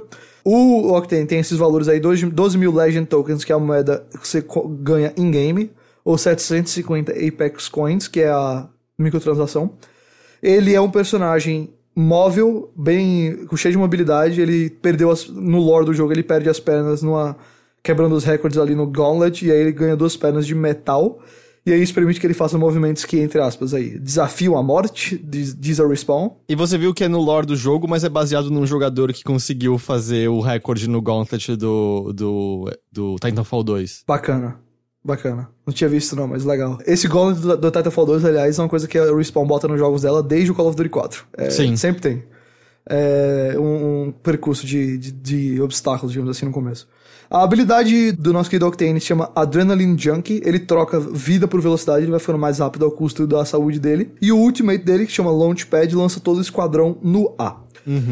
O Battle Pass... Ele põe um trampolim no chão, né? Não é que todo mundo do nada é ejetado. Exato. Como o próprio nome diz, é uma plataforma de lançamento. O Battle Pass, que é outra coisa que a galera tava muito curiosa pra ver, como eu falei, custa 950 Apex Coins, dá mais ou menos $10. E ele vai garantir uma série de skins, cosméticos e outras recompensas conforme os jogadores vão aumentando o nível do próprio Battle Pass durante a temporada. Então, pra explicar, você vai ter alguns meses dessa temporada, você compra o Battle Pass e você vai ter uma série de recompensas que você pode abrir. Quanto mais você for jogando e mais você for subindo de nível desse negócio, mais recompensas vão sendo abertas. E essa é uma coisa, eles não botaram nenhuma forma de desafio específico, sabe? De dê 10 headshots, termine em primeiro 3 vezes. E tinham pessoas decepcionadas com isso. Mas eles meio que foram conversar com a comunidade, em Reddit e afins, e o argumento deles essa é a primeira temporada, esse é o início. Eles estão de acordo com o argumento deles, e se você concorda não é da sua parte, mas de acordo com o argumento deles, a ideia é que eles querem primeiro que as pessoas entendam bem todos os personagens, utilizem bem todos eles, estejam plenamente confortáveis com o jogo, e então eles devem começar a implementar coisas mais complexas relacionadas ao Battle Pass deles nos próximos e tal. Exato. E faz sentido aí. Não é uma lógica ruim, não. Também vão ter algumas skins e recompensas aí e outras coisas disponibilizadas gratuitamente durante a temporada, mas o Battle Pass em si vai ter 100 níveis de recompensa e, obviamente, coisas exclusivas pra ele. Então, é isso. Tá disponível já pra quem quiser comprar. Exato. Já começou no dia 19 de março, se você tá escutando isso aí, já tá disponível. Eu vou comprar ainda, eu não comprei ainda, mas quero comprar. Bacana. Eu acho que eu não vou não, mas... Eu continuo jogando um pouquinho de Apex Legends, né? Então eu consegui ganhar mais uma vez e ganhei ao vivo, Ghost, transmitindo. Olha só, em que sentimento maravilhoso. Pra todo mundo saber que eu não menti. Massa, muito bem. Eu continuo com minha única vitória, mas já faz algumas semanas que eu não jogo, então é isso aí. NPD de fevereiro, o grupo de pesquisa americano NPD no caso, né? Divulgou o relatório sobre a indústria de jogos nos Estados Unidos durante o mês de fevereiro. Como sempre, eles divulgam aí o console mais vendido e os jogos mais vendidos do mês. O console novamente foi o Switch, que teve um mês excepcional. Foi o melhor mês em dólares gerados por hardware, então o Switch e acessórios e controles e outras coisas do Switch, desde fevereiro de 2011 para a Nintendo. Então, um mês muito bom aí de hardware para a Nintendo, apesar de ter sido um mês fraco de hardware para a indústria como um todo, porque o Xbox One e o PlayStation 4 não venderam tanto, e as vendas de hardware caíram 12% ano a ano nos Estados Unidos, foram 277 milhões de dólares de hardware. De software, elas subiram 15%, então jogos venderam mais em fevereiro de 2019 do que em fevereiro de 2018. Arrecadaram aí 457 milhões de dólares, e a renda total da indústria foi de 1 bilhão e 47 milhões, 4% a mais ano a ano. Saindo agora desses números e indo para o que o pessoal mais pergunta, que são os jogos. Acho que é onde é mais interessante. Exato. Os jogos mais vendidos do mês de fevereiro, o top 10 é o seguinte: Anthem, número 1, que me surpreendeu, achei que não ia chegar no número 1, mas chegou. Jump Force, número 2. Kingdom Hearts 3 em terceiro lugar, mais uma vez no top 3. Far Cry New Dawn, Red Dead Redemption 2, Resident Evil 2, Super Smash Bros. Ultimate, Metro Exodus, NBA 2K19, Call of Duty Black Ops 4. Desses que eu falei, Anthem, Metro e Call of Duty não contabilizaram suas cópias digitais para o NPD, não disponibilizaram. E Super Smash, não disponibilizaram suas cópias de PC, e o Smash Bros. Não deu as cópias digitais. Então... o Anthem não foi nenhuma de PC, porque eu sei que ele não contabilizou quem paga a assinatura da EA, por exemplo. Bom, no Venture Beat foi onde eu peguei, eles só tinham botado o mesmo esclarecimento das cópias de PC. Eu acho que tem algumas coisas nisso, assim, que você falou, eu tô surpreso que tava em primeiro, e eu vi algumas pessoas até falando, galera ficou falando que o jogo ia mal, tá aqui em primeiro e tal. Assim, tomara que o jogo vá bem, apesar dos pesares, eu não gostaria de ver o fim da BioWare. Não muda o fato de que o jogo não é bom, mas o que eu acho é que não houve nenhum release por parte da EA alardeando recordes e estrondo e qualquer coisa do tipo por parte de Anthem. Coisas que até mesmo acho que Destiny teve, eles acharam algum número no qual ele tava indo. O primeiro Destiny foi o maior estreia de uma nova franquia, a mesma coisa do Division. E assim, olha a lista de coisas que tinham sido lançadas, Jump Force tá em segundo. Dado que Jump Force tá em segundo, eu leio como... eu não sei o quão incrível foram, na verdade, as vendas das coisas, sabe? Porque... O que saiu em fevereiro do ano passado, você lembra? Em fevereiro do ano passado? Não, tá louco que eu vou lembrar isso. Ghost, pelo amor de Deus. Olha, fevereiro de 2018, os maiores lançamentos foram... Mas por que a gente quer saber no passado? Porque pra comparar com o que ele disse que aumentou as vendas, certo? Então, assim, só que dizer que aumentou as vendas se o mês do ano passado não foi muito bom também não significa muita coisa, tá ligado? Não necessariamente, porque existem mais unidades de consoles vendidos agora. Meu ponto é que... Meu ponto é mais assim... A gente não sabe quanto o Anthem gastou de marketing. E eu chutaria muito. Porque você via esse jogo estampado em absolutamente todos os lugares. Provavelmente porque a EA já sentia que tinha em mãos um problema. Ok. Então, assim... Tomara que deu certo o jogo, ele vai ter atualizações, tomara que ele se torne um jogo muito melhor, tomara que isso não resulte em coisas ruins pra BioWare, seja lá o que a BioWare é hoje em dia. Mas, cara, eu não leria Anthem em primeiro nessa lista de fevereiro como uma coisa garantida do sucesso do jogo, porque se ele fosse sucesso, isso teria sido alardeado. E 2... Cara, é um novo jogo da BioWare. Apesar dos pesares, e o Anthem ele foi muito propagandeado, ele apareceu em muitas coletivas. Apesar dos pesares, muita gente pagou pra ver. Posso te falar um negócio? Só pra gente comparar em relação a isso do mês? Por que eu quis falar? Eu puxei o NPD de fevereiro de 2018, né? Porque ele comparou aqui disse que o mês foi 15% melhor que o ano passado. Só as vendas de software subiram em 15%. Só que fevereiro de 2018 foi um mês onde as vendas de jogos para PC e console geraram 397 milhões, mesmo valor do ano anterior, então já não tinha subido. E o top 10 tem o total de um jogo que saiu em fevereiro de 2018. Todos os outros são jogos que já tinham saído. Então o comparativo não adianta de nada. Não adianta de nada. Na verdade, ele ok, foi um mês... Não, calma. O que eu quero dizer é o seguinte. Fevereiro de 2019 foi um mês bom em comparação com um mês que não foi lá essas coisas. Tá ligado? Tipo, você pegou um padrão muito baixo... E aí melhorou pra 2019, mas não quer dizer que o que tá em 2019 vendeu muito bem, sabe? Só quer dizer que vendeu o suficientemente mais do que o mês que não foi muita coisa. E de um jeito, NPD é só Estados Unidos, né? Só Estados Unidos, então, sei lá. Uns destaques só que eles levantaram aqui. Kingdom Hearts 3 é o segundo mês consecutivo no top 3 do ano, né? Janeiro que ele lançou e agora fevereiro. Ele é o jogo mais vendido de 2019 até agora. Anthem é o segundo jogo mais vendido. Eu não peguei qual é o terceiro, eu acho que talvez seja o Resident Evil, não sei. O quarto é o Jump Force, eles falaram também. Bom, talvez Jump Force tenha um público muito maior do que eu imagino que tenha. Acho que talvez por causa do anime, aí sei lá, é forte. Anthem, ele teve o segundo melhor mês de vendas de um jogo, o segundo melhor mês de lançamento em termos de vendas da BioWare, ficando só atrás do Mass Effect 3. Então foi melhor que o Mass Effect 1, 2, Andromeda e outros jogos aí. Eu não sei até que ano o NPD tem data, então eu não sei como é que posso comparar isso aí com os jogos mais antigos da BioWare. E o Metro Exodus, que ficou lá em 8º lugar, é o... Sabe aquele cara que ele tá feliz por ter participado? São eles, porque pra eles tiveram um excelente mês, o jogo vendeu num mês só 50%, no primeiro mês, 50% mais do que o Metro Last Light vendeu no primeiro mês. Então, vamos supor... Se Last Light vendeu 1 milhão de unidades quando lançou no primeiro mês, Exodus vendeu 1,5 milhão, foi 50% a mais. E no PC, no mês de lançamento, se eu não me engano, eu acho que eu vi esse dado, mas eu posso estar errando aqui, mas nas cópias digitais de PC, no primeiro mês ele vendeu mais do que o Last Light no seu primeiro ano inteiro, uma coisa assim. E vendeu bem mais. O Exodus, né? Exato.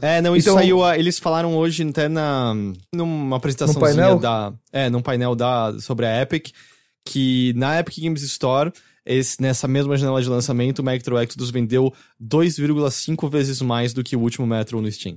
Pronto, olha aí. Então aí o quanto que a mudança foi efetiva, né? Apesar de que no primeiro momento parecia, vai ter alguma forma de boicote e tal. Não, exato. Deu muito certo pra eles. Então, assim, a 4A Games aí deve estar, e a Deep Silver devem estar felizes, eles saíram em 8º lugar, mas eu acho que mais importante é comparar esse sucesso aí com os outros jogos. Eu fico feliz, eu gosto dessa franquia, então pra mim foi uma... Eu só queria dizer, eu acho que eu não tenho noção do quantas pessoas se interessam por Jump Force. Eu fui olhar e ele, na primeira semana no Japão, ele foi o jogo com melhores vendas, vendeu tipo 76 mil unidades.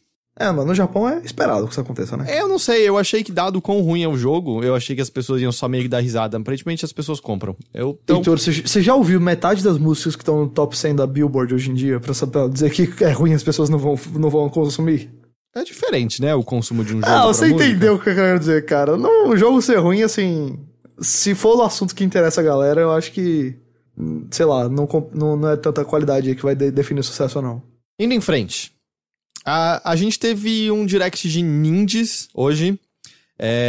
A maior parte das coisas foi meio que dizendo, esse indie que já estava anunciado vai sair no Switch também. Isso. Uma quantidade bem grande de jogos. Eu vou citar alguns por cima aqui. My Friend Pedro, Overland, Neocab, Katana Zero, Blood Roots, Super Crate Box, Nuclear Throne já saiu hoje, né? O que eu botaria, tem dois, óbvios, grandes destaques, o que eu só botaria de maior entre essas outras coisas e no meio é que tem Red, um novo jogo da Double Fine, que é uma espécie de hack and slash, que você pode fazer mutações no seu personagem pra ele ficar mais forte, tem uma estética anos 80, sai no meio desse ano. Na verdade, acho que e o Blaster Master Zero 2 também tá disponível hoje, eu não cheguei a ver direito qual é a dele. Mas tem dois grandes destaques.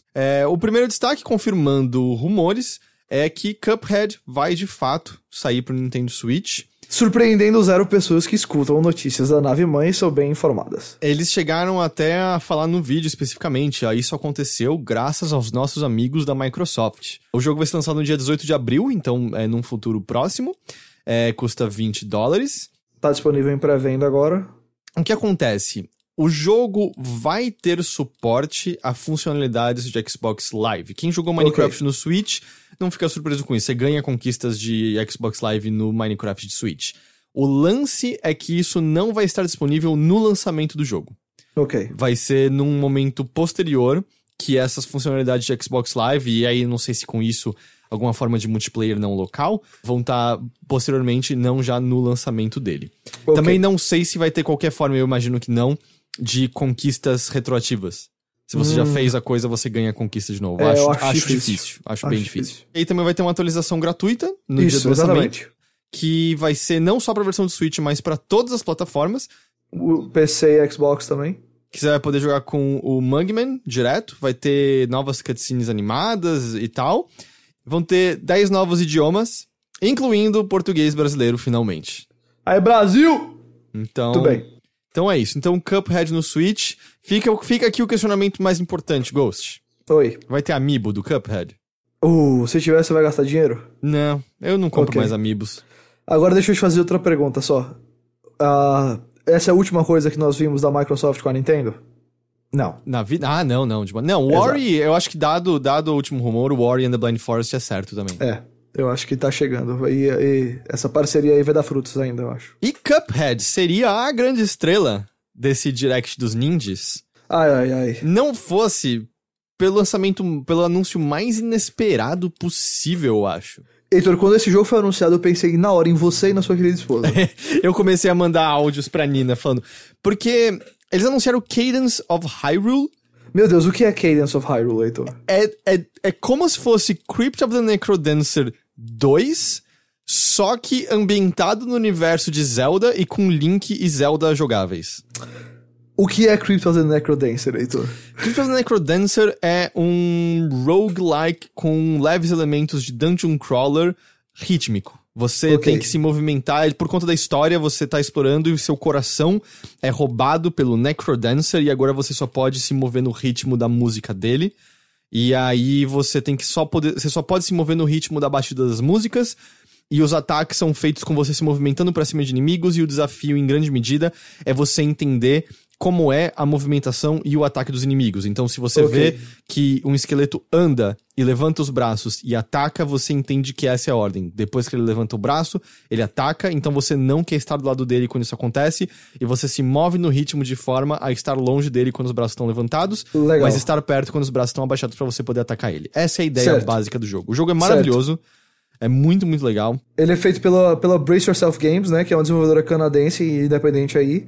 E a continuação dele, se é que dá pra dizer isso, né? Eu acho que é porque tem a protagonista do jogo. Isso, a Cadence, né? Que é a protagonista, ela acorda e... meio que acorda, assim, né? Ela surge em Hyrule e se torna aliada lá do Link e da Zelda. E você joga com o Link e a Zelda no jogo. Coisa... totalmente inesperada esse anúncio. E o gráfico é totalmente diferente do primeiro jogo. O gráfico, na verdade, de Cadence of Hyrule lembra muito o Zelda Minish Cap. Tem o mesmo tipo de pixel art, o mesmo tipo de animações. Cara, não sei, que ideia foda, que ideia fantástica. E que Nintendo é essa? Deixando um indie brincar com uma propriedade tão importante dela. Porque sim, beleza, a Capcom já trabalhou com Zelda, mas é a Capcom, sabe?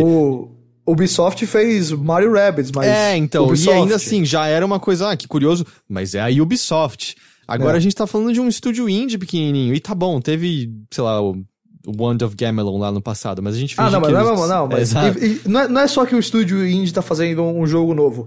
É um estúdio indie que tá pegando basicamente um jogo que eles já fizeram, e é como se eles estivessem aplicando uma skin da Nintendo e dando umas novas mecânicas pro jogo.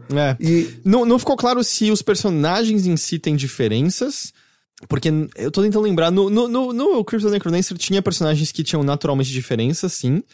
Okay. Mas não ficou claro assim, se você vê numa cena que o Link tá usando um arco e flecha, a Zelda tá usando uma espécie de, eu acho que parecia ser uma lança, então não sei se essas armas vão ser deles, ou vai ser como no Crypt of the Necrodancer, que você encontra as armas sempre nos calabouços e é isso que você tem. Uma coisa legal só de destacar, ele vai ter armas, spells, feitiços e itens das duas franquias, de Crypt of the Necrodancer e de Zelda. Você vai controlar o Link ou a Zelda. Eles botaram isso no release, Link ou Zelda, então talvez seja o caso de escolher o personagem no começo do jogo, não sei ainda. Sim. Se for que nem o outro, você... Na verdade, você ia salvando os NPCs que te ajudam, mas depois você pode abrir outros. Você pode jogar com o Bardo, e você pode jogar também com antepassados da Cadence. Antepassadas da Cadence. Ok. O jogo vai ser roguelike também, mundo e dungeons gerados aleatoriamente, e vai ter 25 remixes de músicas clássicas de Legend of Zelda. Então, bem bacana. E, olha, se você é um desenvolvedor independente que tem uma ideia legal, que fez um jogo bacana e acha que tem como mexer com a franquia da Nintendo com isso, aparentemente agora é sua hora, amigão. Corre lá. A história que eu quero que seja contada, e infelizmente a gente daqui do Brasil nunca seremos nós a contarmos essa história, teremos que contar com algum jornalista, provavelmente dos Estados Unidos mesmo, que é, como foi essa conversa?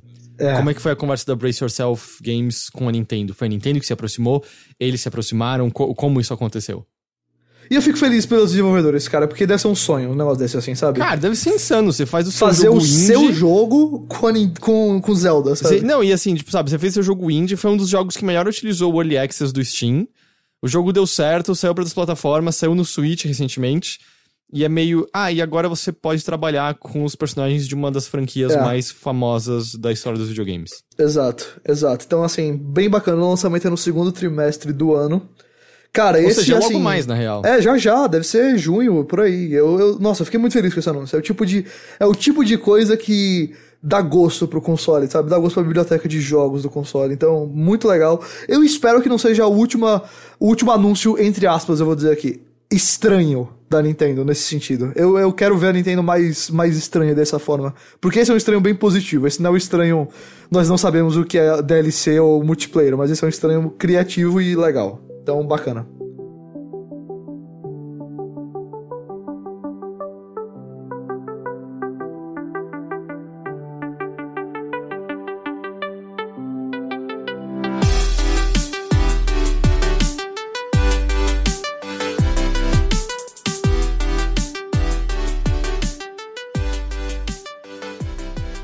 A gente falou rapidamente mais cedo da Epic Games Store, onde o Metro Exodus vendeu bem pra caramba. E não é só o Metro Exodus que está agora... ele não é... Óbvio, tem outros jogos AAAs vindo aí, mas acho que um dos anúncios mais surpreendentes aí em relação à Epic Games Store saiu hoje, que foi que a trilogia Heavy Rain, Beyond Two Souls e Detroit Become Human, que é a trilogia que eu gosto de chamar de David Cage is Crazy, vai ser lançada na Epic Games Store. Esses jogos vão ser lançados para o PC pela primeira vez e, a princípio, exclusivos da Epic Games Store, uma exclusividade que deve durar aí mais ou menos um ano. Depois, provavelmente, veremos eles no Steam. Eu não consegui confirmar a informação se são exclusivos eternos ou temporários. Eles anunciaram, pelo que eu vi, dizendo assim, inicialmente na Epic Games Store. Então, como teve esse papo do inicialmente, eu acho que talvez saia para outras plataformas depois. De um jeito ou de outro, inesperado aí, Heavy Rain, Beyond Two Souls e Detroit Become Human, até agora exclusivos de PlayStation, sim, saindo pra PC. Eu acho que o que me surpreendeu é o Detroit já. Exato. Aí os outros eu até entendo, já saíram faz tempo, mas o Detroit foi um dos principais exclusivos do console no ano passado. Exatamente.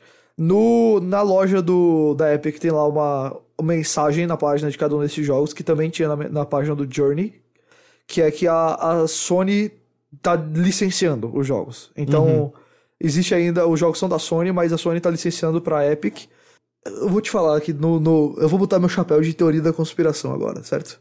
Só por um segundo. Eu prometo que eu vou tirar ele já. Se a Sony foi esperta pra combater o multiplayer entre plataformas e Xbox Play Anywhere, isso aqui mais, da Microsoft, ela vai cair em cama com a Epic já. Mas pra quê? Eu não entendi. Eu digo assim, se a Sony quiser começar a vender os jogos dela no PC também, em vez de ser só no PlayStation. Ganhar aí mais gente pra jogar. Mas eu não acho que esse dinheiro tá indo pra Sony necessariamente. Você acha que a Sony não tá tirando uma grana aí das vendas? Ela tá licenciando o jogo? Eu não sei, viu? Eu não sei como funcionou isso exatamente. Porque teve o lance do Journey e tal. Mas meio que as propriedades eram dos estúdios em si, né? Essas propriedades são da Quantic Dream, não são da Sony em si. Tem certeza? Eu creio que sim. Então, aí é onde vive o segredo, porque eu não sei. Que eu acho que era justamente por isso que o Journey pôde sair no PC, porque o acordo com a Sony era de distribuição nos consoles apenas. A Sony distribuiu os 3 jogos no PlayStation, mas a Quantic Dream é um estúdio independente. E, aparentemente, a desenvolvedora manteve controle da propriedade intelectual dos seus jogos. E lembrando que ela fez uma parceria com quem que foi? Que a gente até mencionou aqui, foi com a Tencent? Não, NetEase. NetEase, porque o Journey no PC é distribuído pela Annapurna até. Então, mas a questão é o seguinte. Talvez não tenha sido claro. Deixa eu botar o chapéu de conspiração de novo. Isso é o caso desses jogos. Agora, não sei como seria o caso se fosse lá Homem-Aranha God of War. Entendeu? É porque pra mim, assim, se a Sony tá vendo a Microsoft expandindo suas pernas e quiser expandir também, eu conversaria com a Epic. De verdade. É que eu não consigo ver relação com crossplay isso. O cara jogando, vamos supor, sei lá... É porque não tem exclusivo da Sony muito focado em multiplayer, mas... Então. Vamos supor... Ok, tudo bem. Tira o crossplay, mas... na minha cabeça, se você ter uma ideia do quão ruim ia ser o exemplo, eu ia dizer Killzone, mas enfim. Mas eu digo assim, se quiser vender... O que eu quero dizer é o seguinte, talvez não multiplayer, mas a venda do jogo. Vamos supor que a Sony vira e fala, quer saber, a gente vai começar a botar God of War no PC também, pra ter cópia de PC vendendo. Eu super veria eles indo atrás da Epic pra você disse se eles quiserem fazer uma estratégia similar da Microsoft de ser uma plataforma e não mais uma caixinha na sala, você acha que a Sony usaria a Epic Games Store pra isso?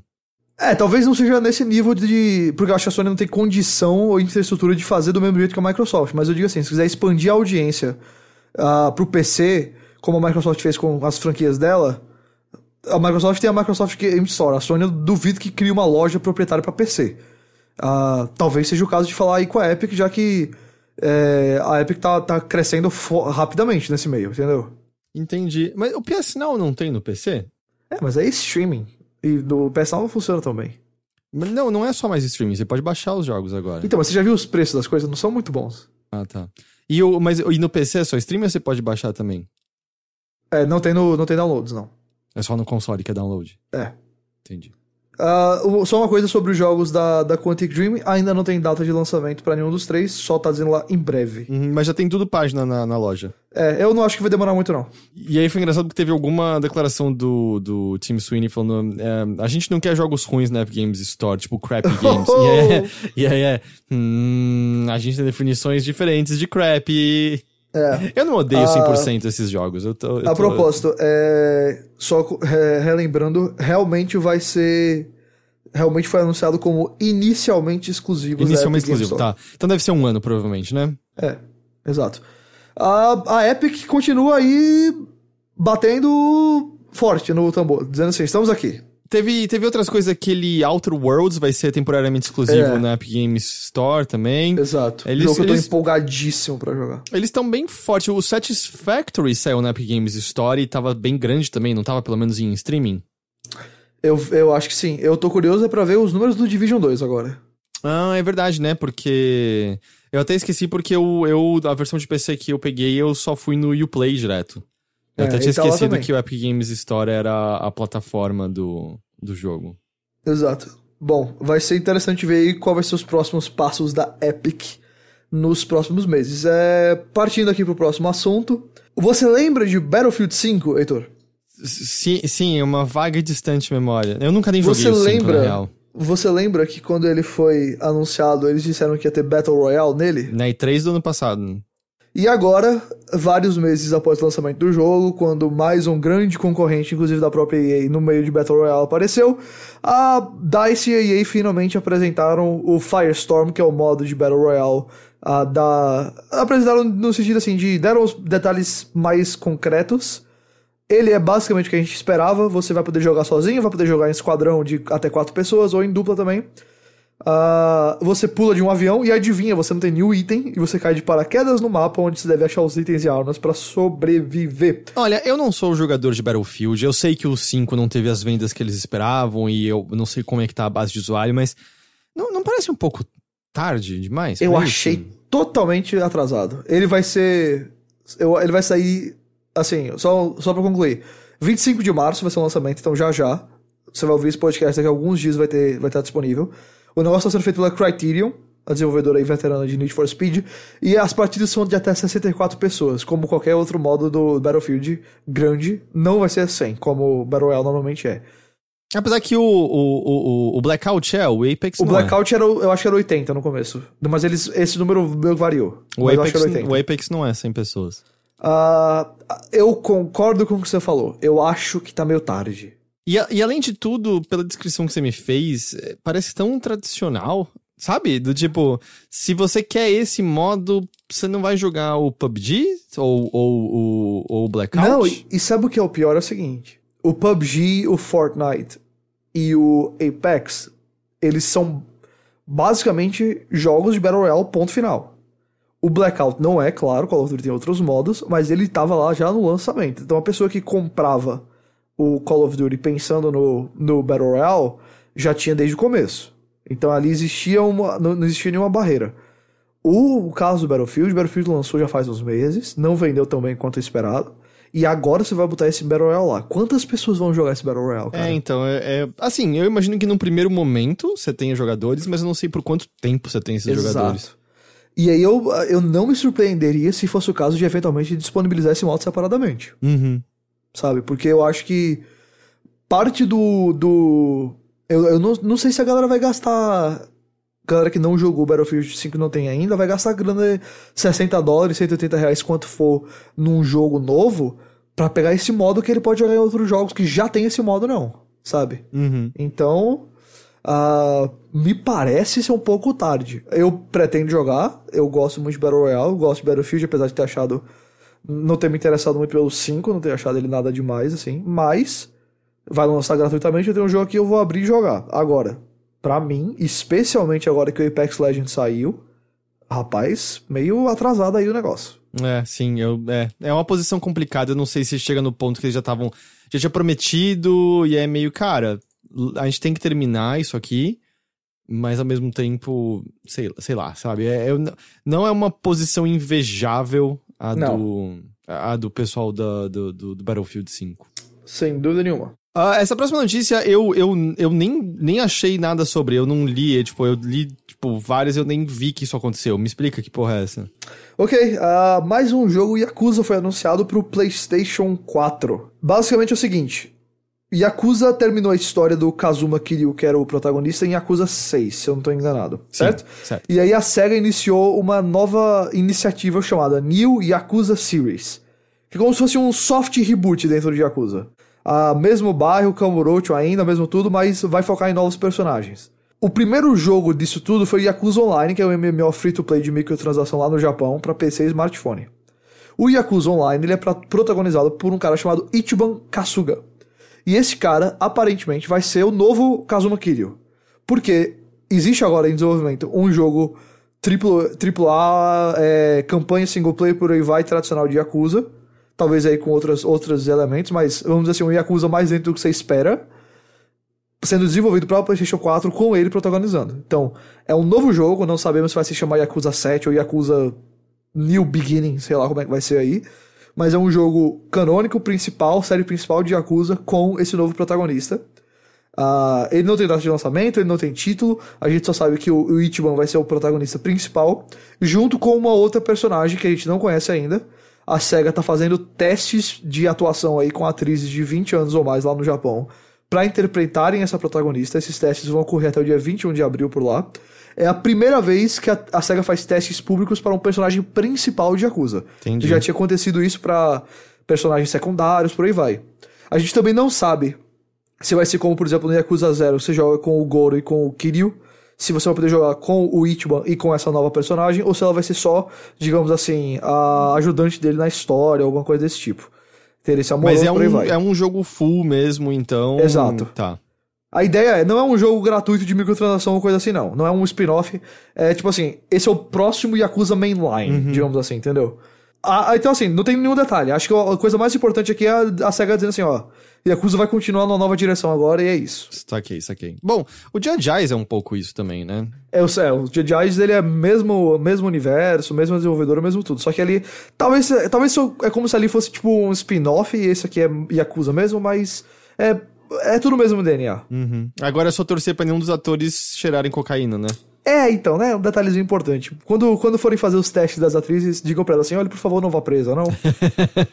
eu peço isso pra todo mundo com quem eu lido. Assim, por favor, se for pra ser preso, pode ser depois, não durante. Quando o Heitor me chamou pra fazer esse podcast, ele me perguntou, olha, você cometeu algum crime nos últimos 30 dias? Aí eu falei pra ele, só umas coisinhas aqui pequenas, não vai acontecer nada não. Então, tudo bem.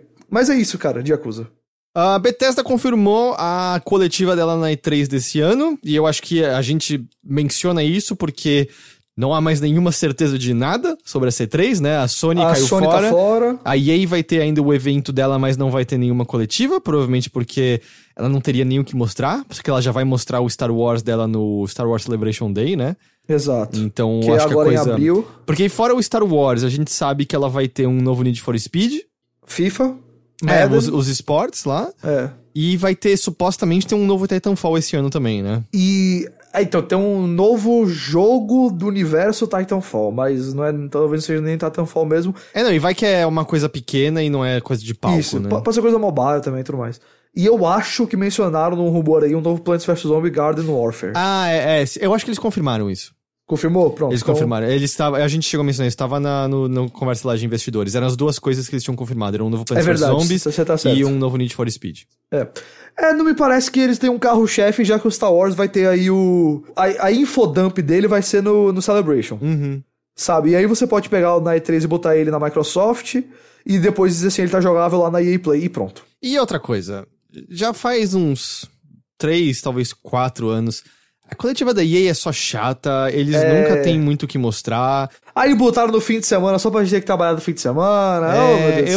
Eu acho que, cara, realmente, se você o line-up não é pra uma... Eu também questiono se a Square, ela já confirmou se ela vai fazer... Tudo bem que ela não tem um palco, né? Ela só dá play num vídeo. Esse ano elas não confirmaram ainda não, eu acho. Ela só deu play num vídeo no ano passado, né? Mas foi aquilo, precisava, sabe, separar esse tempo aqui, porque foi meio estranho.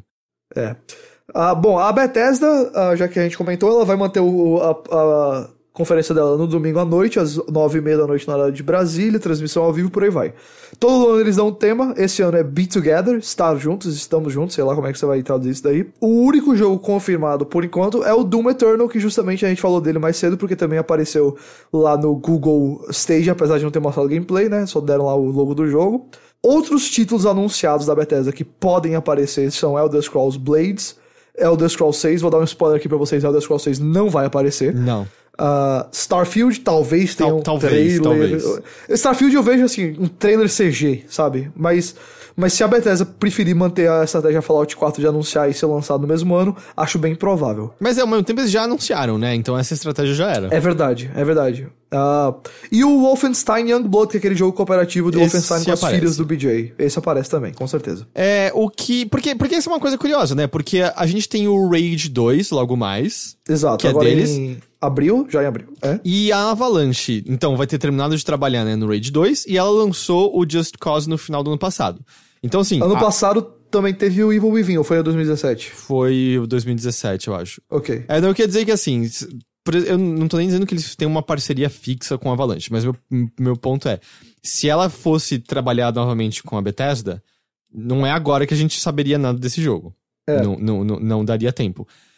O pessoal do Dishonored, você acha que já estaria na hora deles mostrarem algo novo? Será? Arcane? Arcane o Dishonored... O último jogo deles foi o Dishonored Death of the Outsider.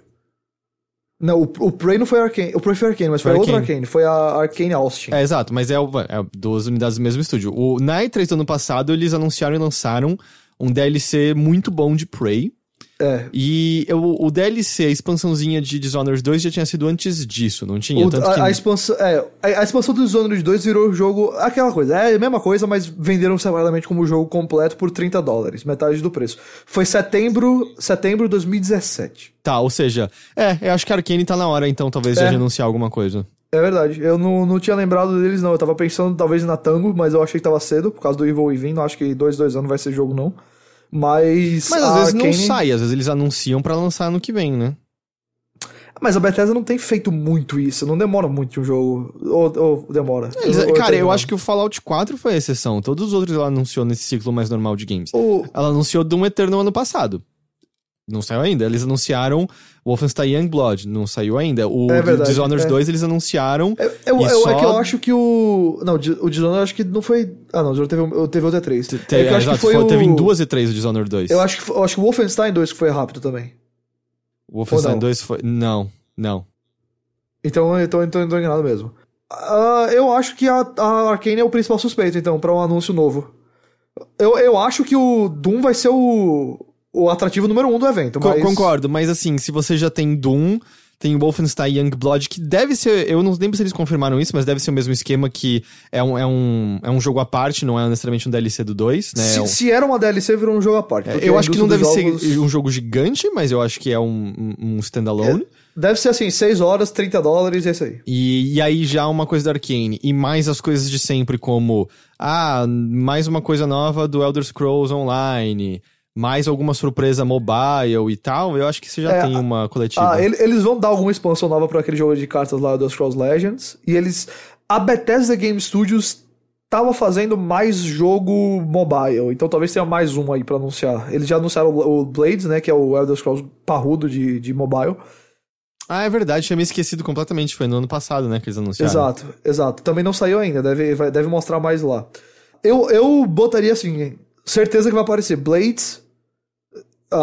sem citar os DLCs aí dos online aí deles aí, mas jogo novo, Blades, Doom Eternal, Youngblood, e aí o jogo que talvez um DLC do Rage 2 aí no meio, e eu acho que o grande anúncio realmente se apontou muito bem, seria Arcane, sabe? Eu acho que é a vez deles mostrarem um jogo novo. Se vai ser Dishonored 3, eu acho que não, eu acho que eles vão tentar fazer uma coisa nova agora, e eu gosto da Arcane, então se anunciarem eu vou ficar feliz, vou ficar animado pra ver. Eu tava tentando lembrar se ela teve alguma aquisição. Não, claro, deve ter um grande momento de desculpas de Fallout 76 e mostrando novas coisas pro jogo.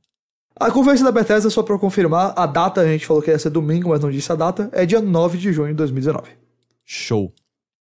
Essa aqui eu também tenho que admitir que eu não acompanhei. Ghost Call of Duty pra smartphone é anunciado. Ok, exatamente. A Activision anunciou um jogo chamado Call of Duty Mobile. Esse jogo, na verdade, ele não é um jogo novo. Ele já existe lá na China. Ele foi feito pelo estúdio Time, da Tencent. Ele foi feito em colaboração Activision e Tencent. Ele saiu lá na China e agora está sendo lançado para o resto do mundo. Eu não sei se ele se chama Call of Duty Mobile lá, mas ele vai se chamar Call of Duty Mobile no Ocidente. Ele é um jogo focado em multiplayer, tem vários modos multiplayer e vários mapas clássicos da franquia, como o Nuketown, do Black Ops, o Crash, do Call of Duty 4. E aí você pode usar armas e até personagens, skins aí de personagens da franquia Call of Duty. Ele é todo focado em online mesmo. Já é possível fazer o pré-registro do jogo no Ocidente, e quem fizer o pré-registro vai poder participar de betas, e quando o jogo sair vai ter alguma recompensa aí, uma tagzinha sua aí de testador do jogo. Yes. Ele sai... pois é, empolgante. Teve um teaserzinho que eles lançaram que indica que vai ter um modo Battle Royale, mas a Activision não confirmou ainda. Deixa eu dar um outro spoiler pra vocês aqui agora. Vai ter um modo Battle Royale, com certeza. E por hora não tem previsão de lançamento, a gente só sabe que vai ser iOS e Android. Show. Não é a minha laia. Também não. Eu tô de boa de o Call of Duty Mobile, então é isso aí. Tá bom, e agora a gente tem... tem uma coisinha legal aqui também. A Konami anunciou o pacote de jogos clássicos pra PlayStation 4, Xbox One e Switch. Ela tá fazendo isso em celebração dos 50 anos da empresa. Eu até fiquei, mas 50 anos? É que ela tá contando desde o início dela, quando ela aparentemente fazia umas... Era umas jukebox, eu acho. Era antes de entrar em videogame mesmo. E o primeiro pacote de jogos de arcade sai no dia 18 de abril. Então não falta muito tempo. Vai custar $18, vai ter Haunted Castle, Ajax, Gradius 2, Salamander, também conhecido como Life Force, Thunder Cross, Scramble e Twin Bee. Legal esse pacote, apesar que o Salamander é a versão arcade, né? Já que o pacote arcade Life Force é a versão de NES, então é um meio diferente. Mas eu acho que os pacotes mais interessantes vêm depois, que é no começo do nosso inverno. Isso é exatamente mais ou menos o quê? Junho? Deve ser por aí, Que aí vem um pacote de Castlevania, vai ter Castlevania 1, 2 e 3, Super Castlevania e outros 4 jogos da franquia ainda não anunciados. E no mesmo período tem o pacote de Contra, que vai ter Contra Super C, Contra 3 de Alien Wars e outros 4 jogos da franquia não determinados. Vamos ver como vai ser a emulação. A Konami teve recentemente um pacote com 2 Castlevanias, né? Foi o Rondo of Blood e o Symphony of the Night, que teve uma emulação ok, não foi o pacote mais incrível do mundo, mas funciona.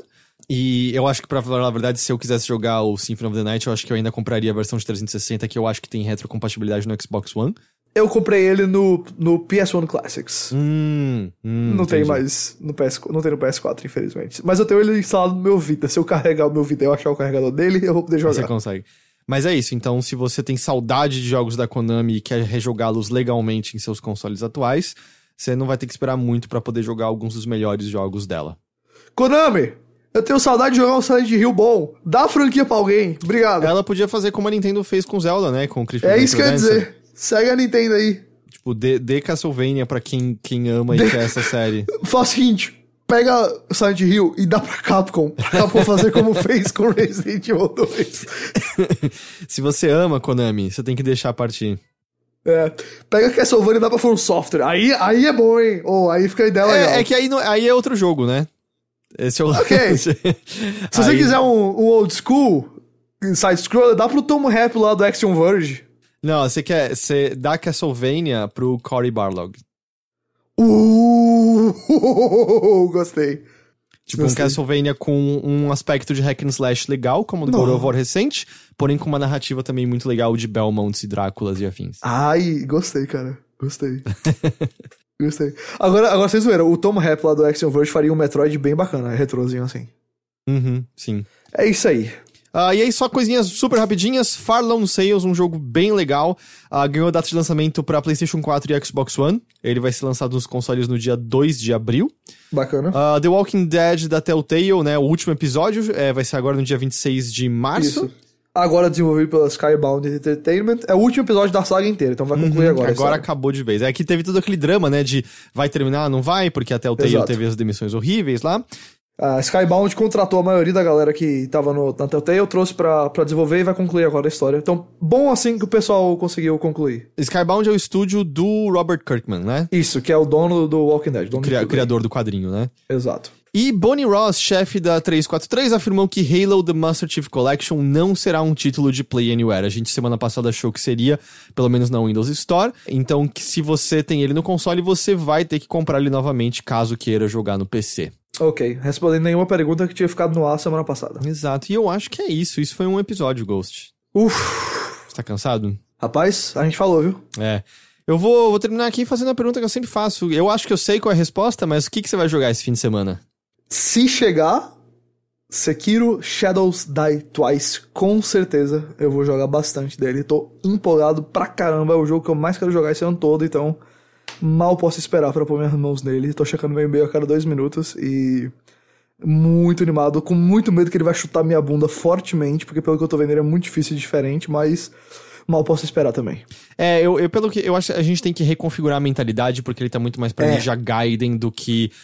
Ele não é nem próximo de Souls, nem próximo do que é Devil May Cry. Ele é uma outra coisa. Ele tem 3 botões pra não ser atacado. Tem um dodge, um pulo e um reflect. Só isso aí já é muito diferente do que Souls ofereceu na história da franquia. Então, nossa, eu tô muito empolgado. Eu sei que eu vou morrer muito, mas é isso aí. Aliás, cara, eu terminei o Devil May Cry 5. Eu falei que eu jogo no fim de semana, eu joguei justamente no fim de semana, terminei e gostei muito. Gostou? E gostei.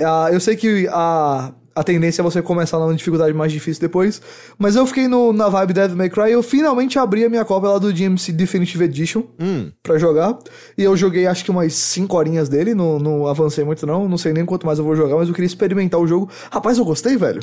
Não, visualmente ele é muito legal, não é?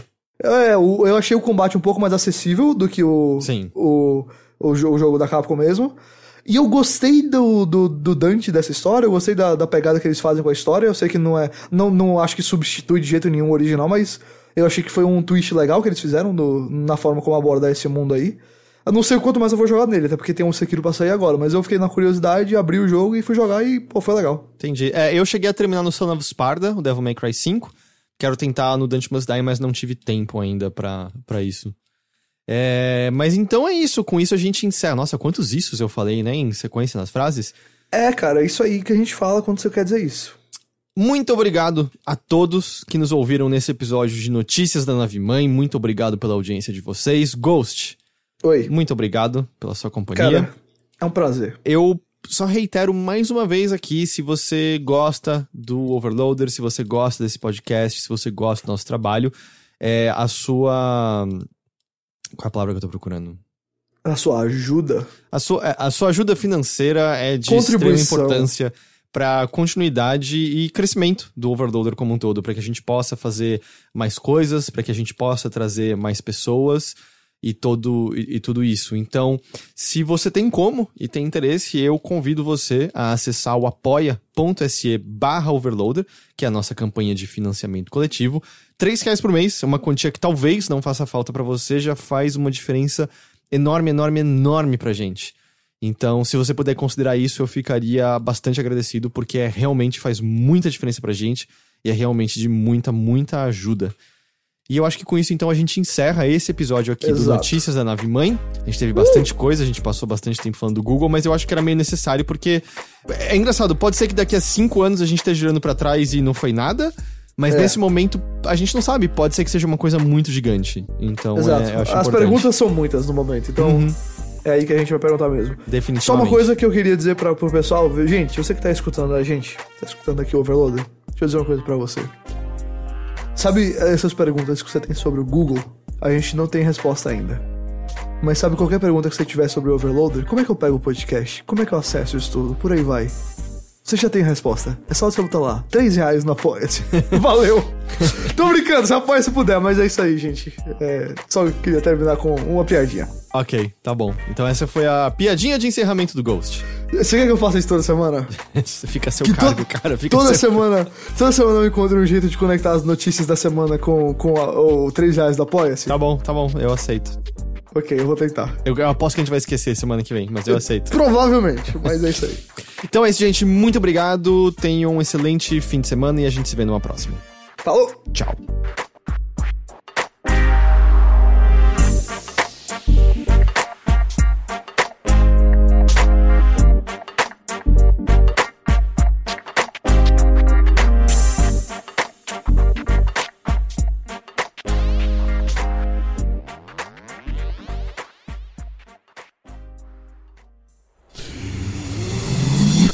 Half-Daff.